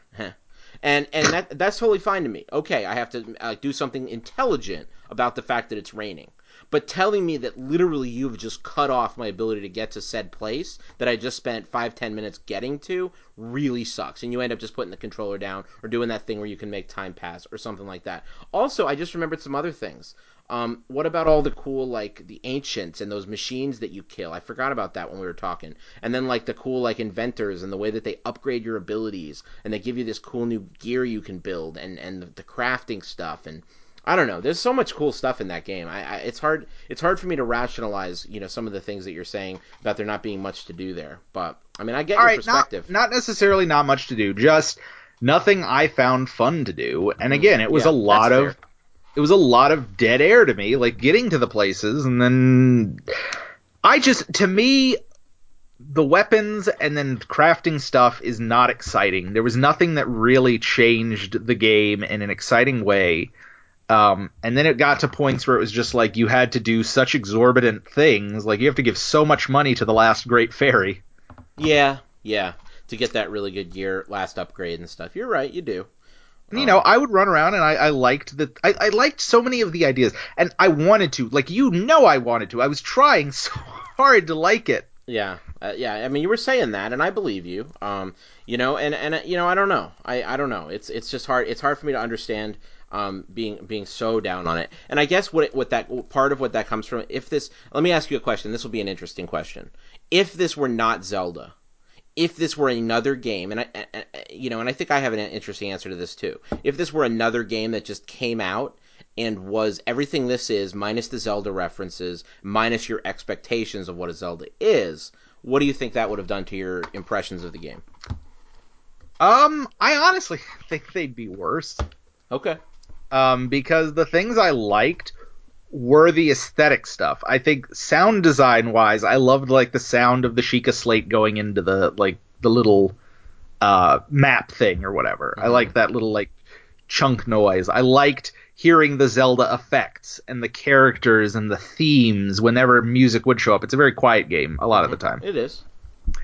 But I had the same problem with it that I kind of ended up having with Metal Gear Solid 5, which is like I like the ambition of Japanese game developers looking to the open world game design that has kind of been perfected in the West and wanting to emulate it and do things, but I just feel like it ultimately has a lot of outdated flaws that make it unappealing. And so I think those issues are still going to be there whether it's Zelda themed or not. Isn't that funny that like the two games you're talking about are like two of the most beloved games of the last 2 or 3 years? Like I think Metal Gear Solid 5 rated. is great. Yeah. No, I think yeah. I do like Metal Gear Solid 5. I just got tired of it when suddenly it was an entirely new map and there was all the new stuff to do, and that game is overly long. It just bums me out that I know there's no ending. Like that just fucks with me. It fucks with me. But anyway, I'm gonna try to get over it here for a minute. Yeah, I wanted so much, but by the point where I had done the fourth Great Divine Beast, and I was like, man, there's still stuff to do, but I just didn't want to do it. So I was like, I'm just gonna go fight Ganon, and I did it. And then I was like, I looked it up, and I was like, oh, there's like a true ending if you see all the memories, and I was just like, I'm just gonna watch that on YouTube, and I did because I didn't have it in me to play any more of that game. I wish I did. I wish I liked it, but for me, it's just like it's. I went in knowing the changes. I knew it was going to be different, so I was fully ready for a not traditional Zelda game. It is not that I was disappointed on that level. Well, I think on some level you were that it was, from what you're saying, that it was, because one of the things you mentioned is that you really miss dungeons primarily. I do. And that is something that is like maybe the biggest change. In fact, it's the biggest change. I mean, the open world being sparse, I get that. I can hear what you're saying. That makes sense. I think the dungeons thing, it's hard to call that anything but expectations in a way. I guess when people, it was a little expectation because people were so many people were like it got rid of a lot of what used to make Zelda, but it was for the better. I see. And there was so much praise for the idea of the shrines, and for it to be so disappointing because every time I would get to one, I wanted to be able to sink my teeth into something, but it was over like a handful of popcorn. Yeah, it's almost like they made. Are you there?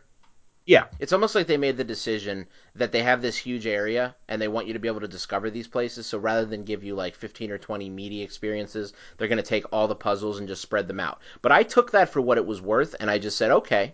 I mean, I hear you. Sometimes they were over really quickly, but they were bite-sized. And in this modern day, especially, and even on the Switch, not that I think it was made in time. Well, I guess it was made for that system, but it's not.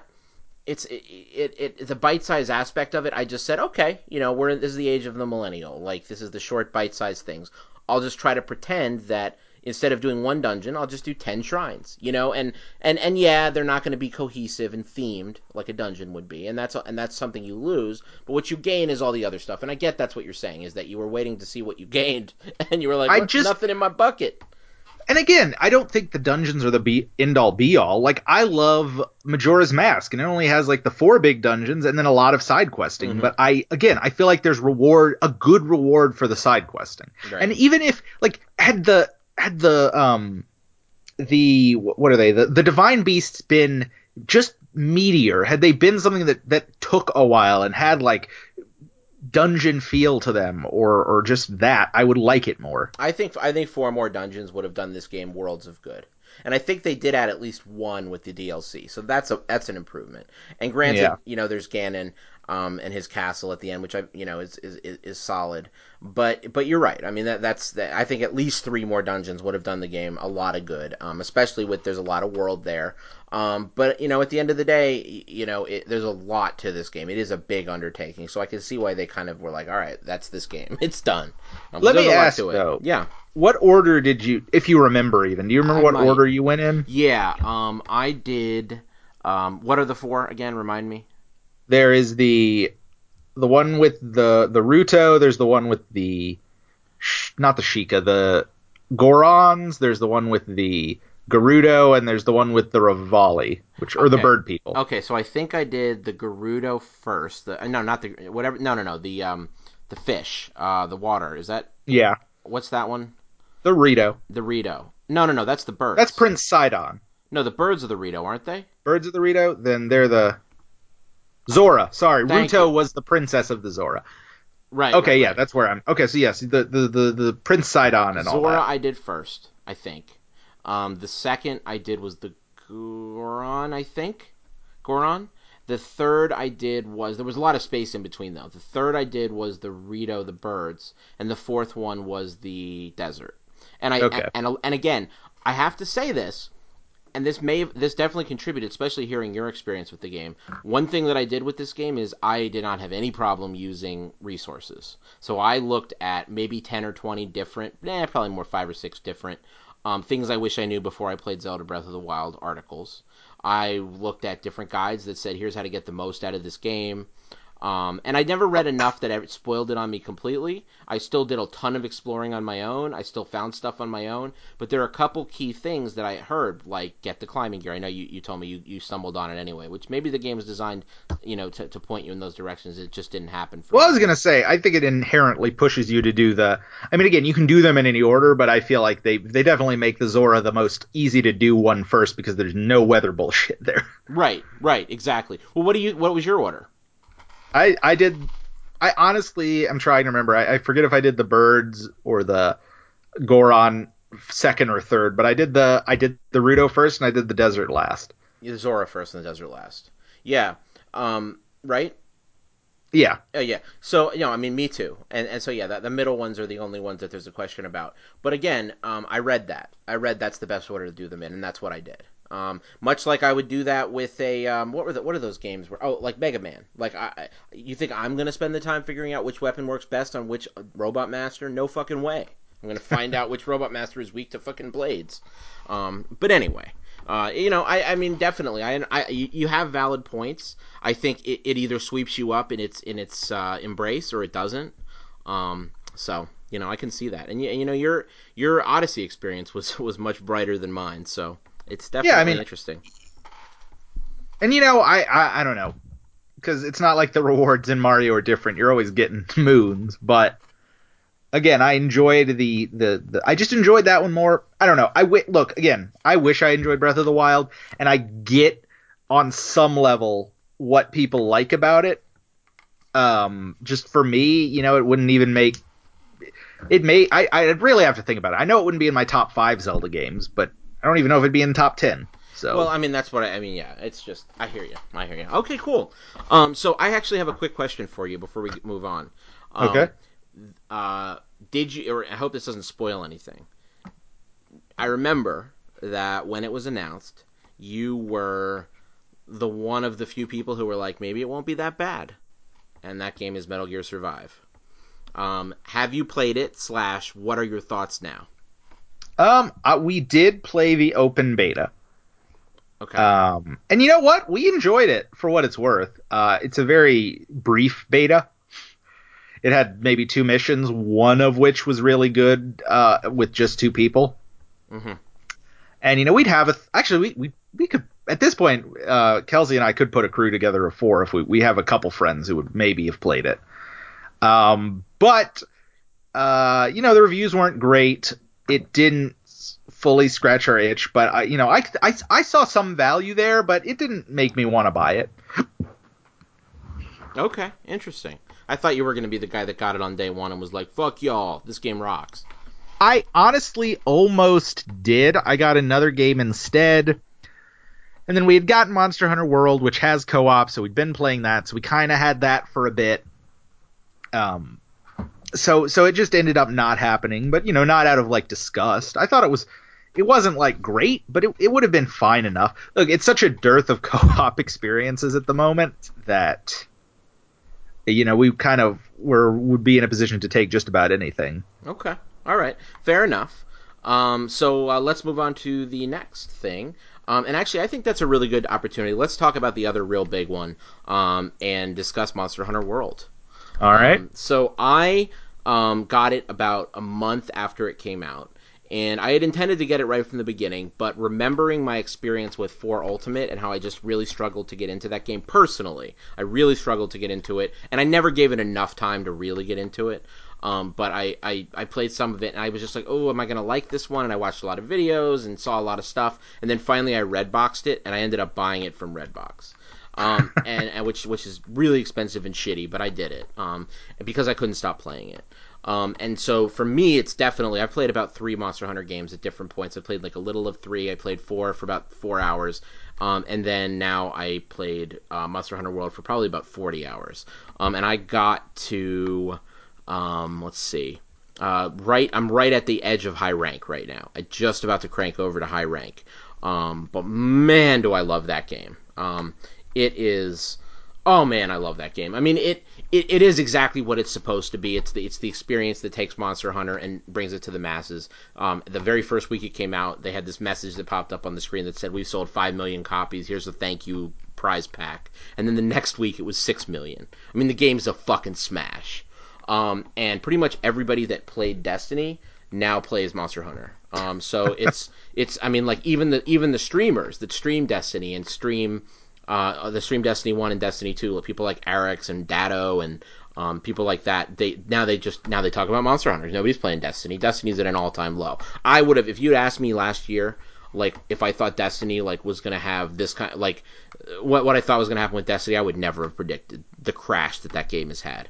They have so few users now, it's like I can't even believe it. I mean, I don't think they care really because it's not a subscription game. So it really doesn't matter as long as people buy Destiny 3. But at the same time, like I just can't believe what happened with that game. But anyway, this is the new game that I play in that along those lines. Except I play it solo, and I really like it solo. I have people I could play with, but I really, really do enjoy it solo. But anyway, how about you? I have enjoyed it. How far did you get? I mean, I'd unlocked all the areas. I don't know how many. I don't think I had that many. No, I know where I was at. I was at the part where I had to like fight a Rathalos. But I honestly, it's not for like lack of. Wait, you mean the first time you never got to high rank? No, I've not gotten to high rank. Oh wow, okay. Now my friends, the thing thought was, you were hardcore on Monster Hunter, at least 4. I thought you played like 45, 50 hours of that. I did. Okay. I actually think I'm at like 40 or 50 hours in this. Oh, okay. But so when it first came out, I was working a lot the week of it coming out, and so I was, it took me a while to go to it. My friend, Kelsey, and then our friend Ron had been playing a lot of it, and so they were already like way past that. And so we were doing some co-op stuff, and they were helping me through, and then we would just kind of do expeditions, and we would just kind of go slay stuff for hours. So that's where most of my time went. That's fun. Yeah, it's a solid co-op experience, but I don't know. My initial reaction to it was just kind of there was something about it I didn't like as much as 4. I don't even know what it was because that's hard it's to been believe, a few years considering the console difference. I mean, considering that you're not fucking hamstrung by a 3DS with the graphics and the draw distance and the screen real estate and scroll, the way you access everything, the fact that you have to claw it to really play it right. I mean, all that stuff, all those hindrances, and yet that experience works. In fairness, Monster Hunter 4 was a new 3DS like launch title, so right. So you were really motivated to play the camera stick. No. Oh. I'm not saying it for that reason at all. It had the camera sticks, like the claw wasn't there. Right. Okay. It wasn't a great nub, but it did the job. Right. I just really enjoyed it. And, I knew going in, I think it was just 100% how new it was, because a lot of the monsters in Monster Hunter have carried through the series. Sure. But the big thing, I think, was just the first time I played it, it was all new and it was exciting. And, I was just taken with it. And this time it felt like a lot of the same, even being on a more powerful console and looking prettier. The thing with Monster Hunter, and I get why Destiny people would play it, is it's a loop. It's a very satisfying loop, but it is hunt monster, craft stuff, hunt bigger monster, craft better stuff. Okay. And that's the loop.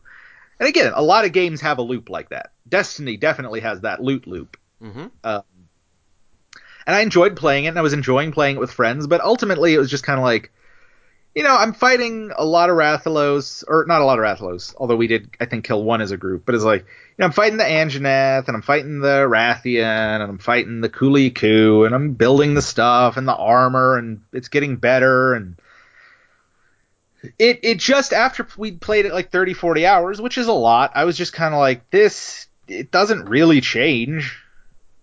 I mean, even when you get to like the plus rank monsters, it's just like they're a different color and maybe they get some new moves. There's more monsters too. There's elder dragons and there's other things. They aren't just all palette swaps. There are actually like there'll be like a couple. I haven't gotten into it yet, but I've looked at it a lot about it. And like you'll get to those monsters and then there'll be ones that are palette swaps that are more powerful, and then there'll be like a new monster, and then that keeps happening. So that does happen. You do get new monsters. But I mean, no, I'm just saying, like, overall, I just, we played it a lot. I just kind of, to me, it was like, it wasn't anything revolutionary. I was like, it's Monster Hunter. It's kind of the same as it was in Monster Hunter 4. Mm-hmm. I like playing with the Insect Glaive, and I do think it is a fun, unique weapon that the series has that I still really like. But, what did your crewmates play? Kelsey was using the daggers mostly. The dual blades? Yeah, dual blades. That's my weapon. And then Ron was using the hammer. Ooh, that's my second weapon. No, my third. Yeah, those are fun, man. So for me, let me tell you what my experience was. I picked up the game, and I've always been, it was like this when I played for Ultimate also.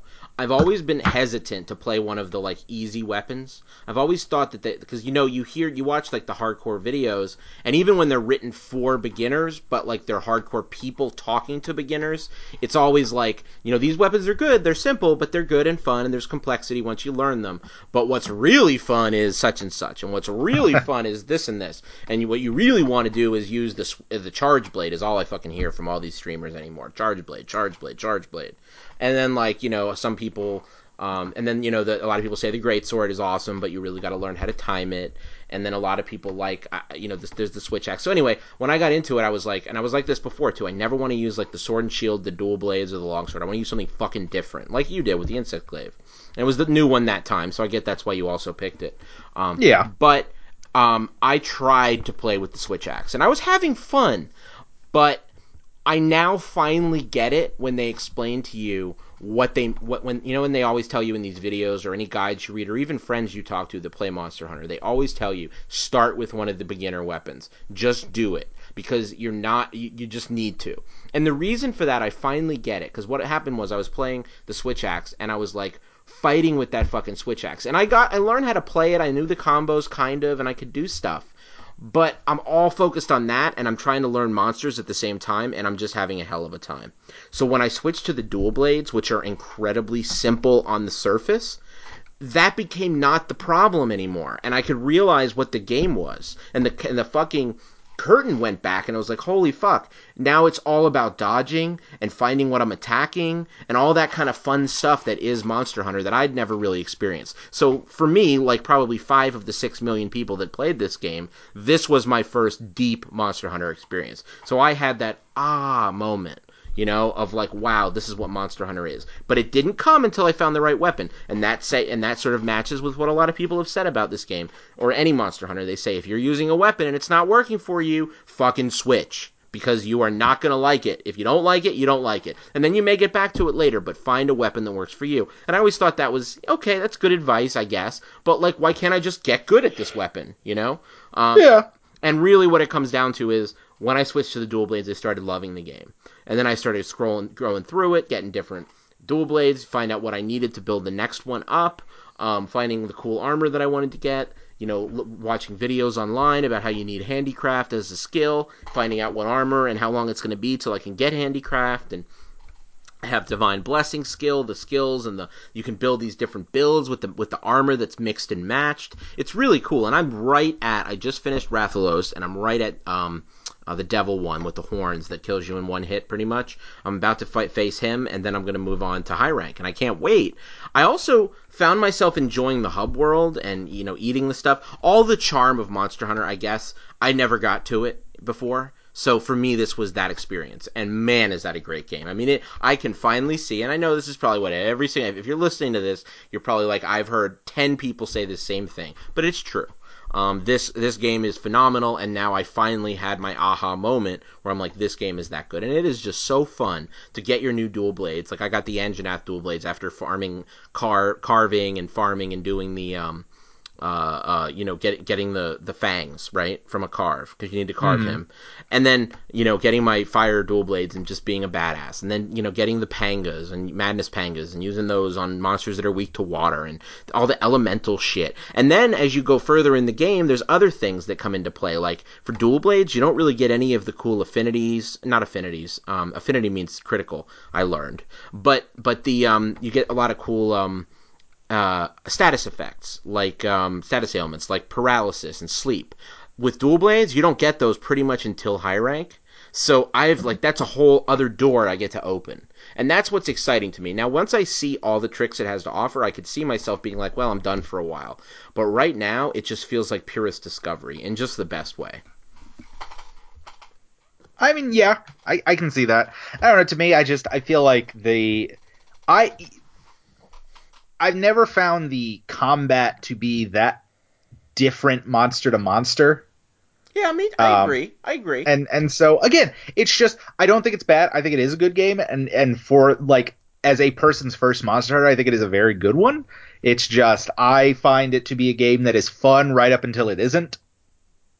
What is the isn't part? Once you are tired, it's just of the same diminishing thing? returns. Yeah, it's just I think it's just diminishing returns. It's like, oh, I killed this monster, and then it's like, oh, I killed another monster, and you keep doing that. And again, the loop is fun, and you get better stuff. But after a certain point, it's like, man, I'm doing the same stuff where I do this combo, and I shoot my Kinsey. And again, I could switch weapons, but then you have to do all the grinding to level those weapons up, and that whole thing seems like a headache. Not really, actually. So the thing about the weapons that's really interesting when you switch, because I've done this quite a bit, is that You can upgrade and get your materials even back. aside from that, I wasn't even going to go there, although that is true, because I wouldn't bother, because I'd want to keep my fat ass insect glaive also, if I were you. But like, you have a bunch of shit you're not using, so you can make some kind of third rank other weapons. So like, let's say you want to do longsword, go grab a longsword. I'm sure there's some monster you farmed enough when you were doing those investigations you spoke of to like bust out a longsword level 3 Kula longsword or something, Yeah, go ahead. Or, well, again, it's like, yeah, I could get a different weapon, but that's not going to change the monster. I mean, an Anjanaths, an Anjanath. So I honestly, I wish there were more monsters. It feels like there could have been more. Yeah. I don't know. I enjoyed it. It is a solid game. It's not like Breath of the Wild where I didn't enjoy it. I had a lot of fun with it. It's just I played the hell out of it for a couple weeks there, and I'm just like done. It never like blew me away in the way it probably did a lot of people who didn't play Ultimate monster. 4 a shitload like you did. Yeah. Okay, well that's fair enough. I'm a little disappointed. And maybe I'm misremembering, but I feel like Monster Hunter 4 was much better about just keeping you rolling into new monsters.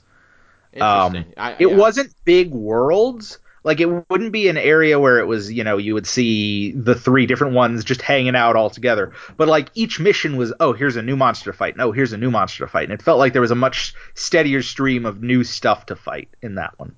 Okay. All right, fair enough. But I could be misremembering. It's been a few years. I don't know. Yeah, and also there's the fact that, I mean, a lot of people talk about this game like they just speed through low rank. The part that you and I have played pretty much exclusively at this point, or actually exclusively at this point, a lot of people, even relatively new people, just speed through that part because they really want to spend their time on like the high rank where the good gear is. And like that, like a lot of people would say, you and I haven't even really experienced this game yet. I would argue that's not true, but you know what I'm saying. Like, sure, a lot of I'm people, not a high gear rank grinder. Is it. Okay. So that's why Destiny to me is a game I will play for 8 hours probably and enjoy the story of. Okay. All right. If there is a story to enjoy. There is, and two. It's so hard for me to say anything positive about that game. I'll tell you this. I have never had a love-hate relationship with a game more than Destiny. I have never played a game before that when I'm into it, it's my favorite thing, and I literally don't even want to listen to any podcasts that aren't about Destiny. And when that month or two is up, I get sick in the stomach physically when somebody talks about it. Like it's the most repulsive thing when you're not into it, when you're like done with the content, you are done. It is like an ex that you like are so over, you never want to hear their name again. It is, I don't know why it's so strong and passionate like that. Maybe it's because how much of an identity it becomes when you're playing it hardcore. But oh my god, I've never felt so passionately sick about thinking about a game, retrospectively as I do thinking about Destiny 2. And then, it, when the next DLC comes out, I probably won't really care. But when the big DLC comes out in September, basically Destiny 2.5, which they do every other year, holy shit, I'm going to be probably back in there and thinking, how did I ever hate you, Destiny? I love you again. I know that's coming. So, anyway. But for right now, there's like 5,000 people playing it at a time or something ludicrous like that. It's so dead. Okay. Yeah. All right. I got that off my chest. So any other Monster Hunter thoughts before we move on? Nah, I'm good. All right. Cool. Me too. So you are up, my friend. All right. I kind of want to hear about, unless you have one on your mind, I want to hear about Celeste. Well, I was going to run through some quick ones. Okay. Just cool. because. So I picked up, but indies are a big thing, the Nintendo's indie lineup. Well, yeah, I you picked got your up a Switch, few. and you were really into like the idea of playing the Switch, right? And then that also led to picking up a bunch of games. Yeah, one of which was Steamworld Dig, which is a game I'd always heard good things Oh about. yeah, that's fun. For 3DS. I played quite a bit of that. It's good. It is fun. It's a short game. There's like 3 major areas that you get through digging, and it's a resource game. You get more resources. It's a loop too. You get the resources to buy better drills and hammers and picks and steam weapons and all that. And then as you get deeper, the earth gets tougher, so you need stronger stuff and more money to buy it. Yeah, but I don't know. I see. So definitely less so though than. I mean, not SteamWorld Dig specifically, but like games like that, like any Metroidvania, I mean, which it kind of is, because you're always getting to new areas. So they always feel something new. And then the game's over when there's not. No, I think it does a good job of that, and because it does introduce the gear through the game. It's just then, every time you get a new gear piece, you have to start upgrading it as you go. But it also does a good job of creating puzzle rooms. Not that they're super hard puzzles, but they are things where you have to figure out how to use the gear appropriately to get through. And that's how you get like the new story pieces or the upgrades, and that's all fun. I don't think it overstayed its welcome. It left me wanting more, and so I think that's the mark of a good game. And a good pop song. Yeah.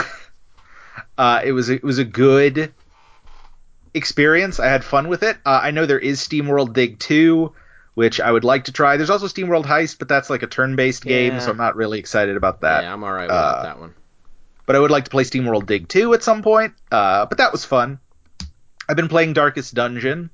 That game, so let me tell you this. Somebody I was listening to, I think it was the guy. Yeah, it was. The guy. So I was listening to an interview with a game director. He worked on his main game was BioShock 2. So he's like big shit. But now he's moved on, and they announced a game recently. Something like it's something about like kids exploring Cthulhu under their town. Have you heard of that? It's like Bandit Kid Night or something like that. But anyway, it looks really cool. Oh, like the Full Moon Club or the Dark Moon Club or something like that. Half Moon Club, something like that. But anyway, but he's working on that now. But he was interviewed and he was talking about like what he loves in a game and like in a loop and making games fun. And he was just like Darkest Dungeon is probably my favorite like dungeon crawling dungeon dive game I've ever played. Period. And this is like BioShock 2 fucking director. So like this guy knows his shit. People talk highly of that game. Yeah, it's a very fun game. The exploring the dungeons, it's a game that keeps you on your toes because you have to manage a lot of stuff. I know Kelsey's talked a lot about it in the past, so I won't go too deep, too much on it. But the biggest thing about it is, you get a party of randomly generated characters that come in on a stagecoach, and you have to make a party of 4. And each character has different moves that. You kind of they have 8 moves total, but you pick 4 of them for your loadout, and that determines kind of where they're best placed in the ranking. Because certain moves can only be used from the back row, or from the back 2 spots, or from the front 2 spots, or the middle 2 spots. And so placement's a big part of it, and you have things that move the enemy. The enemy have things that move you, which can really throw your party off. So it's all about managing that. But the other thing is sanity, which is a big part of it because all of the characters have different mental effects that can affect them, some of which are good, but most of which are bad, or do I things bet. like Yeah. It is darkest dungeon, not brightest dungeon, so. Yeah, it reduces the character's speed, or they'll have a compulsion to explore chests, which can lead to them instantly triggering traps because they're just going to do it regardless of what you want. They'll have weaker against certain enemies or better against certain enemies. And there's all these things you get from the mental stuff. And they have a stress meter that builds throughout a dungeon where, seeing something horrible will raise their stress, or getting hit for critical damage raises their stress. And if they get to 100 stress level, they can develop a new crippling thing that will happen during the dungeon. Like they'll just start yelling demoralizing things and affecting everyone else's mental well-being. Interesting. Can occasionally be a boon, which is really good, but if they get to 200 stress, then they have a chance of just having a heart attack and dying. Wow. And it's permadeath. Yeah, it is permadeath. There is very rarely a boon where it'll let you bring someone back from the dead from the graveyard. Very, very rarely it'll be like a town event. I've seen it one time. Oh, wow. Okay. But there are 4 different areas you can go to, and when you're in town, you have to manually use your money to level things up, to level your characters up, to get them better gear, to get to heal them, to de-stress them, to get rid of diseases. But you also have to collect things to level up the shops to be able to give you those bonuses. Okay. Pretty much like Diablo and stuff. So it's a lot of that, and you get a big party. So basically you have to manage what type of characters you have. There's a lot of classes, and you can only take 4 in. So you figure out what types of parties you like, what types of parties are going to be good for which dungeon, because there's 4 different areas with different types of enemies and different effects that you'll see a lot of. You have to pick your loot specifically, because sometimes a dungeon will just go wrong on you.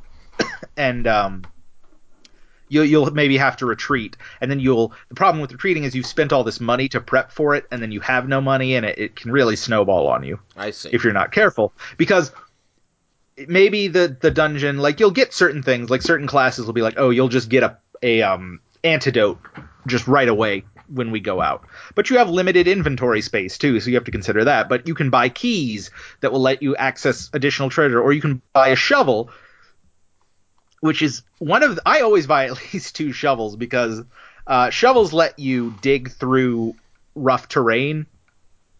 And if you don't have a shovel, you can get through, but everyone's going to take about 20 stress roughly. Right. And take about 2 to, take a good chunk of damage.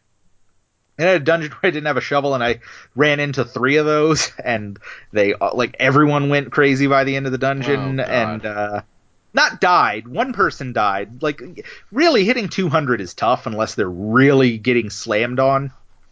So but the 100. Go ahead. Excuse me. But the 100 can really build up too. So really quickly and cause a lot of issues. So it is a balancing game. It's very much, it's a lot of micromanaging and figuring out the best teams to put together. And the other problem is as people level up, they'll get, because I've been kind of trying to play it safe. I haven't really gone into too many of the higher level dungeons yet. But once a character gets to 5th level, they will refuse to go into early level dungeons. They'll be like, that's above my time. Oh. Despite the fact that at level 4, they could still get real effed up by that dungeon if things go wrong. So the game basically, as you keep people alive and you progress, it kind of forces you forward to have to use those people in tougher dungeons and move towards taking on the darkest dungeon, which is the 5th one, and you have to storm that successfully 3 times to win the game. Which you have certainly not done. I have not, because also when you send a party in, they can only go in once. So the 4 characters you send in are going in. And that's part of it. So it's you can't just storm it 3 times with the same. You can't level 3 people up to 6, storm it, and hope for the best. And you can't anyway, because you have to do a lot of dungeon running to level the shop up enough to be able to buy 6th level gear for them, or 6th level abilities, all that. Got it. So it's just got a lot of systems that work really well together. It's a lot of fun. Yeah, I mean it's very quick and easy to play, and it's one more run a lot of the times. Oh, yeah, and perfect for Switch, right?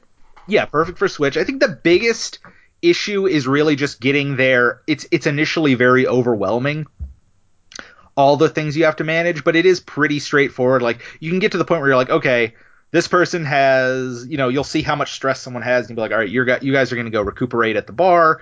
But then you can also have stuff where, they might not be able to drink to recover stress, or they'll only do. I had one character who was was basically a sexual obsessive.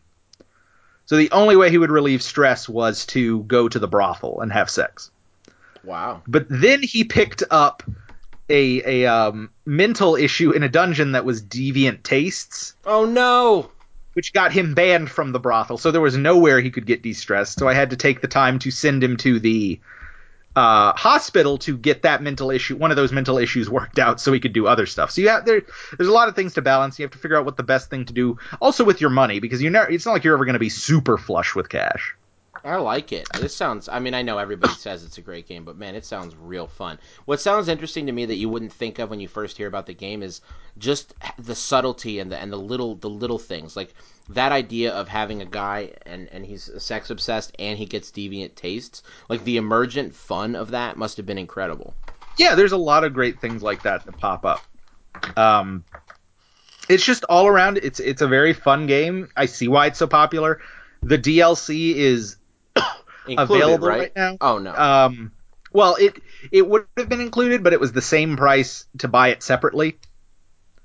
And I wasn't sure if I was going to like the game, so I just got the base game. Okay, got it. And also the DLC adds stuff where you kind of want to have experience with the game anyway.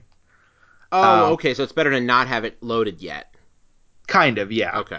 It doesn't activate till you actually go there and get it, but yeah, it's kind of better not to. I'm with you. And then the second DLC pack is coming out this year. Really? Yes. That game's still live. Yeah, it's hugely popular. Oh, wow, I had no idea. I had no idea that weren't just working on Darkest Dungeon 2 and that was that. Wow, I'm surprised. Okay. So, but Darkest Dungeon's a lot of fun. The one other game before I get to Celeste is... Well, two other quick ones. One other Switch one. I did finally get back and finish BioShock Infinite in the collection. Oh, dude, the collection is available right now, and after hearing that guy talking about BioShock again, I'm going back in. I'm ready for a full run. I'm ready, man. Anyway, go ahead. Yeah, well, I played through about half of Infinite 2 years ago when I got the collection, but I'd like fully replayed the first BioShock, so I was kind of BioShocked out and didn't finish. Yeah. But then I did finish it, and I finally started the Burial at Sea DLC. Ooh. Okay. And I'll say this, I'm not super far into it yet. I don't know how long it even is. I'm probably like halfway through the first chapter. But it really is, I think, it is the version of BioShock Infinite that I would have been happier with at launch. Yeah. Because it's all of the deeper, more driven storytelling of Infinite in Rapture. Yep. Yeah. And seeing the pre-incident Rapture and the liveliness of it and all that makes me just remember how freaking great Rapture is compared to Columbia. I know. I can't believe that. Like, I hear people still talking about it, and like it's literally split on which game people think is better. And to me, that's just. I mean, that's fine. Everyone likes their own thing, and I do want to play Infinite again because I just had such a diminished experience due to my expectations that I feel like 5 years out, when I forget a lot of it, that I could go in knowing that I don't love that game and maybe like it more. I definitely did. I enjoyed Infinite a lot more finishing it up this time. I was able to really take it on its own merits and enjoy it. I mean, Rapture is just such a presence.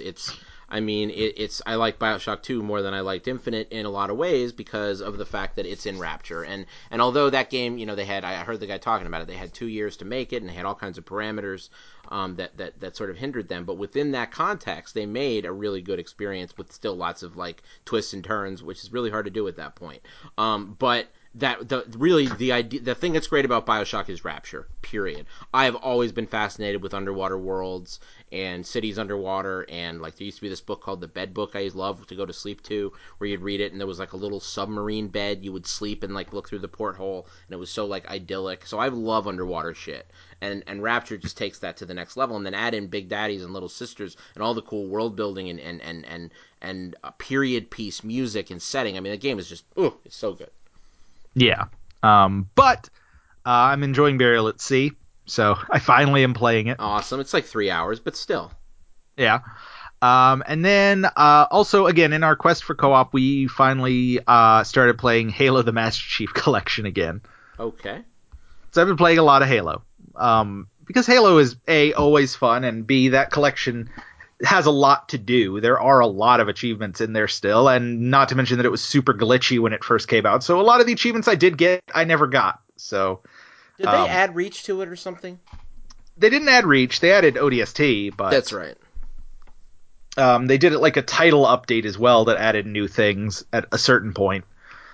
But for the most part, it's the same game it's been since Halo 5. It's just now it's more stable. And I always enjoy Halo, and I was honestly just jonesing for it too, because Halo 6 isn't coming out this year from what they've said, which means it's going to be the longest development cycle for a Halo game, because it'll be at least 4 years. Who knows what Halo 6 is going to be? I hope it's better than Halo 5. Again, they're capable of it because they made Halo 4, which, right, ties as my favorite Halo game. Amazingly. But I mean, that's respectable. It's just amazing. But no, I've been enjoying playing through the old Halos, and just that series is still great. I still love Halo. I don't know that like I said, no one Halo would probably be on my top 10 games list, but the Halo franchise is definitely in my top 5 franchises. So. Interesting. So the last big 2 games I have, one of which is Celeste, the other of which is Bayonetta 2. Oh, awesome! I love surprises. There's a surprise. Hit me with it. I enjoyed Bayonetta 2 a lot. I think it definitely. Oh, you played it. It's done. Yes. Yeah. Oh, wow. Yeah. Okay. I got it when it came out. I'll say this: it definitely looks great on the Switch. Like, again, I've basically portable. Yeah, the Switch might as well be a portable for me. I've played it on my TV almost never. Really? And like you don't most mind that of the at games. all? I mean, you read comics or used to read comics all the time on a iPad Mini, so I know that size of screen is not a hindrance to you. Still, that surprises me that you never feel the need to plug it in and get that big glorious picture. I don't. And part of it is that it's just easier to play it on handheld mode. Mm-hmm. But really, I prefer it. I love handheld gaming. That's why I love the Switch. And I like being in the palm of my hand. I like how easy it is to just turn on and put down or pick up, and it looks great. Bayonetta 2 is probably it took a minute just because it is the most complex visually game that I've played on the Switch so far. Yeah. Breath of the Wild and Mario are both gorgeous still, but simpler looking. Or a more limited palette and less demand, I guess. I don't know what the right word I'm looking for is. Right. But you know it when you see it. But Bayonetta 2 really did well on the handheld. It was a lot of fun. I mean, the story was still ridiculous. I didn't get into it as much as the first Bayonetta, and I don't know why that is. It might just be that when the first Bayonetta came out, it grabbed me in a way. But this definitely felt right. It was a lot of fun. I had a lot of fun playing through it. I didn't feel compelled to play through it a second time on higher difficulties, just for whatever reason. I wasn't. I don't even want, because I don't want to make it sound like I didn't enjoy the game. Because the first Bayonetta I played to death. I played through to like the hardest difficulties. Just for whatever reason, I think generally I was getting a little exhausted of. I don't even want to say exhaustive gaming. I don't know what it is, but I really did like Bayonetta 2. It's a very fun game. It evolves a few of the systems. I don't think it changes as much as people said. especially because I then went back and played a good bit of Bayonetta 1. Right. And that didn't take me in the same way either. So that's why I feel bad. I don't want to make it seem like I'm bashing Bayonetta 2, because when I went to play Bayonetta 1 again, I was like, no, they're similar. I'm just not in that place as much as I've been waiting to play Bayonetta 2. Yeah, it just, I mean, well, that said, you had a Wii U for a good period, 3, 4, 5 months, and you never played it. So, True. I mean, as much as you've been waiting to play it, yes, but more like now that you have a Switch and it comes out, I mean, like the moon and stars aligned. But it doesn't feel like it was, I don't know, an absolute priority, which is interesting because, yeah, you were a huge Bayonetta fan, at a point. Yeah, but I don't know. It's not like the story was what I was coming back for. Right. Because it's ridiculous and it's overdone in a lot of ways and it's unnecessarily sexualized, but the combat's really fun, and the combat in Bayonetta 2 is really fun. The combos are great, the weapons you can get, and it also gave me that appreciation for having a healthy amiibo library, because every day you can use up to 32 amiibo, which I don't have that many, but I could use every amiibo I had to just get free halos and free items. So I was able to kind of break the currency system of the game and upgrade myself a lot. Okay. But not too much. Like, the game is still, because the smart thing the game does is it's not about how healthy you are. It does score everything you do. So like each encounter gets a score. So it's not, oh, I didn't die. It's, oh, you got hit like 10 times. So you get a stone medal for that. Ooh. So it still incentivizes playing smart and dodging as much as possible. Which time, baby? Which time? Exactly. Awesome. So I overall enjoyed it. I do think, I'm definitely going to play Bayonetta 3 when it comes out. I can't believe they're making it. That's cool. So you become gameplay wise though, it's definitely fun, right, and enjoyable. And does it feel very much like Bayonetta 1? Is it like literally just Bayonetta 2? I felt a little bit of a difference. There definitely is a difference, but like, maybe it's a little bit of that Sonic Mania. It played like I remembered it playing. Okay. But it wasn't like that drastically different. But I mean, like, what I mean is like worldwide, because I've played about half of Bayonetta, or 2/3 of Bayonetta twice, and I remember that it's very much about like you go to the I've been in that fucking train yard so much, but you go in that like train area, and then like you walk through these worlds, and these different angels roll up, and then you go to the next little area, and it's just walking through these different, for lack of a better term, discrete areas. Is it still like that? Yeah. Okay, that's cool. I mean, You spend like I will say it did, because it felt like that it starts off with this whole thing where you have to climb this mountain, and I was like, oh, this will probably be like the first fourth of the story. It's like, no, that's the whole story, is climbing that mountain. Oh wow, really? But you go to like the different realms, so they are different. It's not just a mountain. But yeah, it was like the story felt smaller. Yeah. Again, I haven't really fully replayed the first Bayonetta. It's still as ridiculous as it ever was, but it felt small. I think that's a bad decision. You telling me that, like, just I couldn't help it, it soured me a bit. Just what you just said. I can't help but feel like a journey that's more metaphysical. It doesn't really matter, because either way, you're in these areas that are fucking batshit bonkers, flying all over the place, and weird shit popping up out of the, like clock towers and fucking, flying platforms and all that crazy shit. But at the same time, just as a structure, as a framing device, I don't want there to be a mountain that I can look at the beginning of the game and say, there's my quest. I don't know. I feel like that's not awesome. I didn't want to say it because you still give me shit about Spider-Man Edge of Time. Yeah, exactly. It was a diverse building, though. Yes, it was. There was, there was an arboretum, right? That makes it diverse. It was an arboretum. But anyway, Bayonetta 2 is fun. It's definitely as good, if not better, than Bayonetta 2. I just, I wasn't driven to, like, play the crap out of it. Understood. Cool. Are we finally there? We're finally took a different mountain to climb to get to this mountain climb. Celeste, yes. I picked up Celeste because all of the reviews were phenomenal for it. Ridiculously phenomenal. For what is essentially a mountain climbing Meat Boy-esque platformer. I don't want to say it's not exactly like Meat Boy, but it is a 2D built on hard challenges platformer.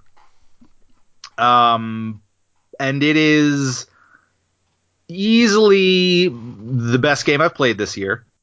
Wow. Okay. I think it's going to be a very strong contender for a lot of categories. Game of the year, best character, best story. I loved Celeste beginning to end. I played the crap out of it.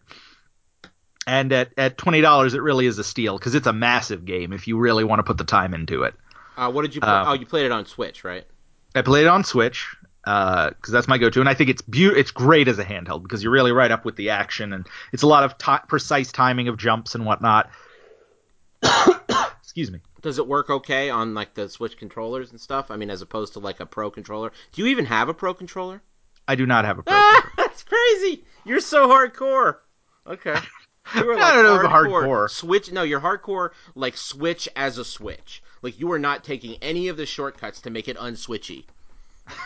You know? Well, I mean, it should work that way. That's what they sold me. Yeah, it is. It is what they sold you, and it is what you bought and are really happy with, apparently. But I never touched mine, man. It's sad. I'm about to re-grab it though. Today, and you may be interested in this.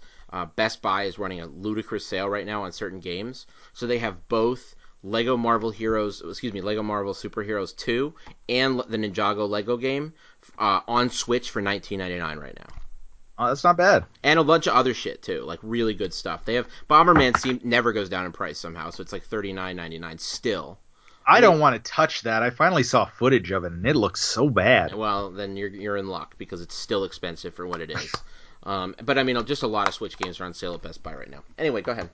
What was I saying? Right. So Celeste is about a young woman who travels to a mountain that is supposed to be like this big spiritual thing, climbing this mountain called Celeste. Okay. What's the girl's name?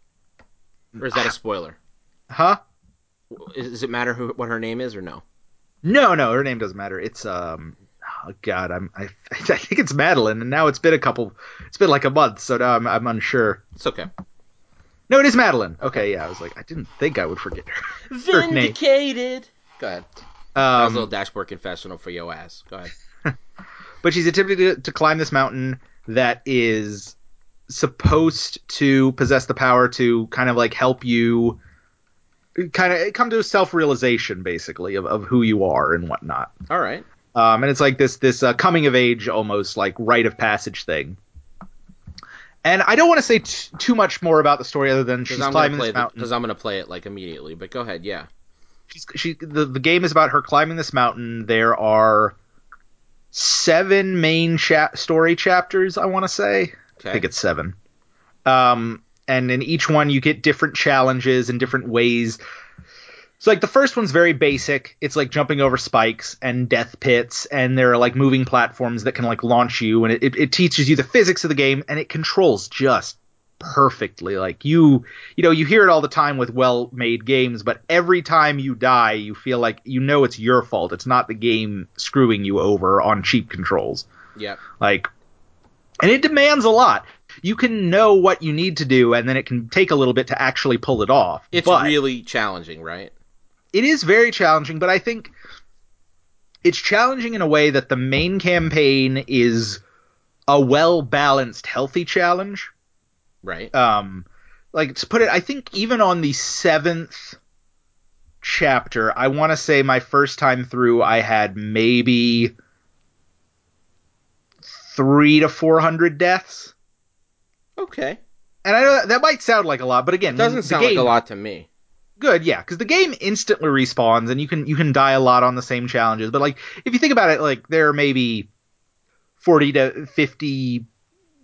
It's hard to say because they are screens, but sometimes there's like moving screens where there's a lot of challenges you have to pull off. But like specifically, like if you think of each room as a puzzle room, there's maybe like 40 to 50 in some of the chapters. Right. So like if you think about it that way, it's like on the hardest ones you're taking maybe an average of 10 deaths each time to get through. Okay. Where the real challenge comes in is in the B-sides and the C-sides, which are really hard. Which you've played every bit of?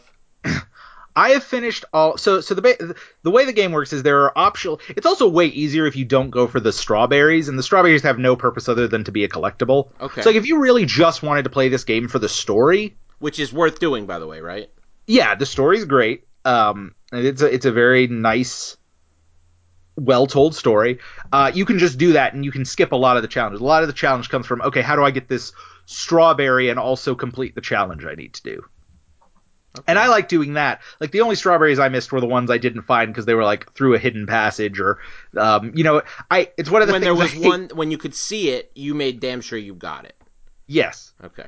It does have that thing that the one thing I always hate in video games, where it's like there are two paths and you're like, wait, which one's the story path? And you like start down one and you're like, oh wait, no, this one seems like it's gonna go for a while, and you go back and you go down the other one. I don't like that either. That's what's like that. Shovel Knight. Although I love Shovel Knight, it definitely has that problem.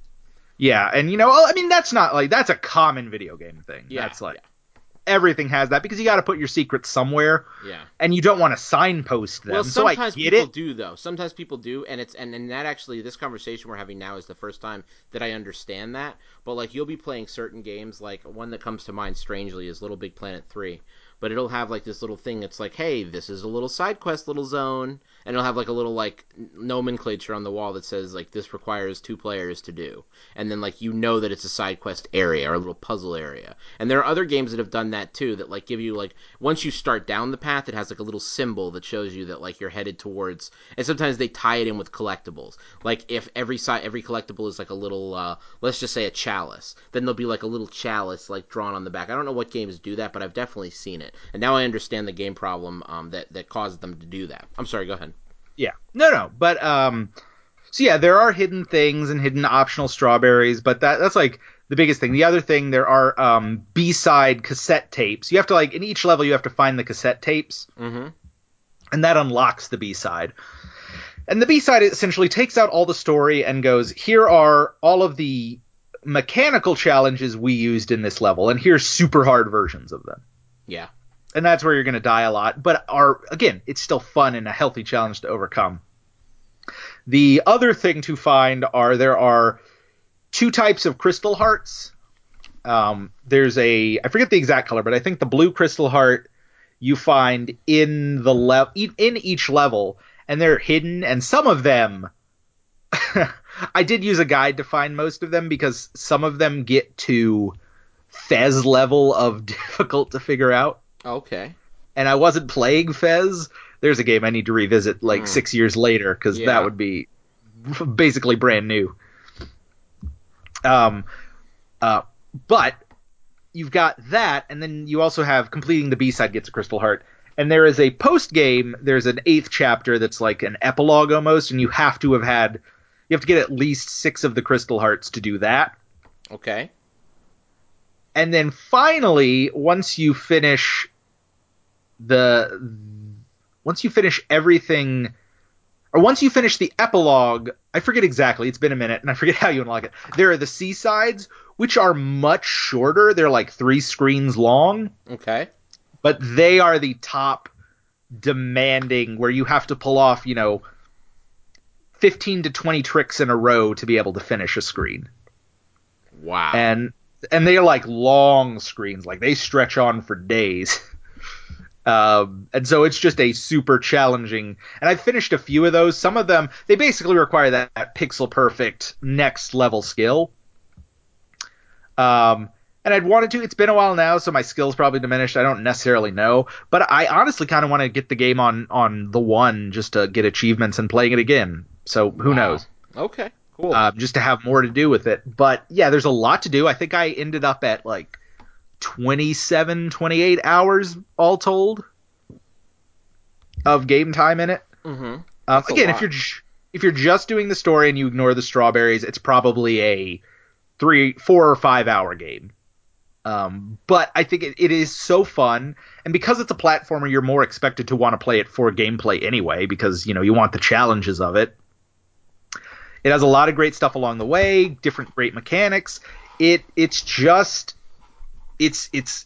a purely beautifully made platformer game. And in a time where I've been so much like, man, I like 2D platformers, but I wish 3D platformers would come back, and I want to play more of those. This made me remember why really good 2D platformers are so much fun. And I just like the mechanics of the jumping and the boosting through the air, and just It's super fun. It's worth playing. Definitely check it out because it's on I will. everything. I'm on it. I'm gonna It's get it on on Switch. No reason not every to get it on system. Switch. Because you can take it with you, or you can play it. I have the Pro controller, so I can play it on a console, and it's just like any other console. It's perfect. Yeah, And there's no graphic or performance issue with it because it's sprite work or whatever similar to. yeah. And so all of that said, it's just a freaking Well, great, it's the game of the year great. so far. Period. So far, yeah. I mean, now granted, I haven't played that much yet this year, but it's not like I don't want to just say it like by default. Yeah. I No, legit it's your think it's going game to of be the in. year so far. I mean, that's all I'm saying. No, I know, but I mean, it is March. I'm just saying it's like it's not just I've played 2 new games this year. I think it is legitimately going to be Yeah. in that conversation at the I end of see the what year. you're saying. I see what you're saying. Cool. All right. Well, awesome. I've been meaning to hear your thoughts on that game. I knew you loved it, but I had no idea that it was to that extent, and I just can't wait to play. I just can't believe that it combines Metroidvania aspects with Meat Boy platforming, but not as cruel and much more designed, right? Rather than like what feels like just like, well, we're gonna put up these challenges, like much more. I'm guessing it has much more. It's more colorful and pretty and aesthetically pleasing and interesting to look at and stuff like that, right? Yeah, it's also like when I say B-sides and C-sides, it has some. It has a phenomenal soundtrack and then phenomenal remixes of those same tracks. In like the music's great, the story's great, the gameplay's great, the art's great, everything about it is just phenomenal. Awesome. Well, I can't wait to dive into it. Is that it for your games you've been playing that are important to That talk about? is all of it. Yeah, Awesome. I'm white. Well, I got one more to mention just really quick. This will be a quick aside. I finished Persona 5. Okay. That's what I did right before I dived into Monster Hunter. I finally did it. I just said, "Fuck it, I'm finishing it." And it's pretty good. It's pretty good. So I got to that part. Have we talked about that at all? I'm not going to tell you. Probably. I'm not gonna ruin it on this podcast for everybody. But so I got to the twist. Yeah, we talked about it. We talked about it. You and I talked about it. Yeah, we talked about it. Yeah. Yeah, not online. But there's a twist in it that happens that you said that you saw coming from like the second chapter, and it's fair that it totally could have been seen by them. I had reasons why I was, I guess, hoping beyond hope that wasn't it, but it was. But it's a game that, much like Persona 4 for me, once I got into playing it like hardcore near the end, I didn't want it to end. So it definitely has, it's the world, it's the characters, it's the doing the stuff, it's the, I mean, and I was able to get all of my bonds to max, which was cool. So, I mean, there's a lot of things in that game that just made me want to, like, have it to, just keep playing it. And I also, more than I think you did, really got into the fusing of, like, I tried to, like, fill out my compendium. Mm-hmm. Did you get into that pretty heavy, the compendium? No. Okay, got it. I did it enough to level up their bond with Caroline and Justine. Right. You had to do at least enough to do that. Right, exactly. Because that was one you could do kind of whenever, with certain exceptions. But Yeah. anyway, so I really enjoyed playing Persona 5. I liked it a lot more than I thought I would when I left it off last time we talked about it on the podcast. When I stopped just before sort of a certain dungeon, and you stopped like just after that certain dungeon. But it's a fun game. I mean, it is a really good game. Wouldn't you agree? Oh, definitely. No, yeah, I think it was just phenomenal for most of it, aesthetically and narratively. It's just, I thought it was a little bit of a letdown with the reveal, but everything else about it I loved. Like, I played straight through most of it last summer. Have you gotten back to it yet? I've moved forward a little bit, but I played about another month of in-game time, but I haven't gone and fought the guy on the boat yet. Okay, got it. That's like the last. Oh, okay, got it. All right. So you went through like more school stuff, but you didn't go any further in the dungeon than you were. Yeah. Okay, understood. Well, anyway, I think you'll dig it when you go a little further. It's interesting stuff the way it all closes up. Yeah, no, I mean, it is something that I've just been waiting to get back to, and I will. I'm just glad I finished it because, man, I have a real bad track record with finishing RPGs, so I'm like celebrating it right here. Mass Effect 3, right? So, all right, cool. Well, on that note, we're about done for this episode. Hopefully, we'll be able to get back sooner and talk more about games because this was fun to catch up.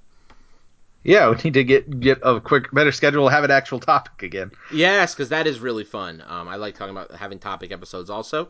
Luckily, we had the really interesting Nintendo Direct and Smash to talk about, and then obviously a big group of games. But next time, if it's a couple weeks from now, we will have much less games to talk about, and it'll be really fun to dive into a topic. Didn't we have one on deck? Well, we'll talk about it offline.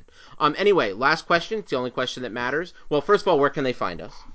Well, you can find us at thejoyofgeek.net for written content, thejoyofgaming.com for our full podcast archive, The Joy of Gaming, The Joy of Geek on Facebook, and at The Joy of Game on Twitter. You can find me personally, Jordan Alseca, at Indigo Master, ENDIGOMASTER on Twitter, as well as facebook.com/Jordan Alseca Writer, jordanalseca.tumblr.com, which finally got updated a little bit recently. Nice. And at welderkincomics.com. The first issue just finished, so that is all posted online. You can also get the digital issue on Comixology, Amazon, and Drive-Thru Comics, so check that out before issue 2 starts up in a couple weeks.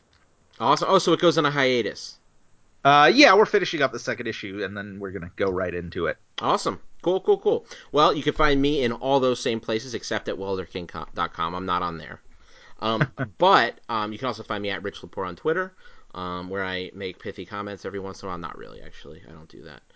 Okay, so let's talk about one last thing, and that is, what are you looking forward to in the next month or two? And I'm going to start by saying God of fucking War. Oh my God, am I pumped for God of War. Are you? No. Oh my God, Cory Barlog's triumphant return, dude! After all that questing, he's been on a journey. He was working with George Miller from Mad Max. I've played half of God of War 1, and that's all I've ever played. No, but this is different, man. This is God of War, though. This is the new one, man. It's like he's got a kid and shit. Haven't you heard? Yeah. Yeah, you have heard, huh? Okay. I would like to honestly deep dive and play those games. I just haven't. But I know good. they're all available to me. They're fucking good. The trilogy, man. Just play the trilogy, and then I would just leave the PSP games aside. I mean, they're okay. Oh, I definitely would. I played them completely, but... No, Ascension. Gotta play that. Ascension's... I mean, yeah, play Ascension, but I mean, it's not... I mean, 1 through 3 are what you need to play, in my opinion. But yeah. And then, all right, so about you. What are you gonna be looking forward to? The you biggest always thing... have one. I knew you were going to say that. You always have at least one thing that's like the next thing. Go ahead. The biggest thing is coming out next week. Next Friday, in fact. A Way Out. Oh, is that soon? Yeah. Oh, I had no idea it was that soon. We're planning to play through that and hopefully have a really good time playing it. Oh, but awesome! Well, we'll see. By the next time we talk, then you'll have probably played through that. Is it multiply replayable or is it just one time? I think it is multiply replayable, but I'm not sure. Because I mean, at the very least, you can play each character. Right. So that part will be fun. There's just 2, right? Just 2, yeah. And then I'm waiting on reviews. I don't know. I want it to be good. I want Rare to have a hit. I'm looking forward to see how Sea of Thieves does. There's just nothing about that that's intriguing. Like, if you want to talk about a pointless fucking loop, man. I mean, it's a gameplay loop with no rewards. I mean, I don't get it. I just don't get it. But then again, I don't play a whole lot of multiplayer for multiplayer's sake games, so maybe that's the problem. I mean, I hope they have a hit too. I don't know, man. I'm very trepidatious about where that. I certainly will not be picking it up. So when you see the reviews, you may in fact get it. Maybe, probably not right away, but I want it to be good. The only other game is Far Cry 5. That is in 2 weeks. Wow, stuff's coming. Stuff is coming. Well, I'm pumped for that. It's a pretty good month. I'm pumped for that. I'm ready to do another Far Cry game, I think, because I played Assassin's Creed Origins long enough ago that I'm ready for like another, basically that type of game. And this one looks interesting.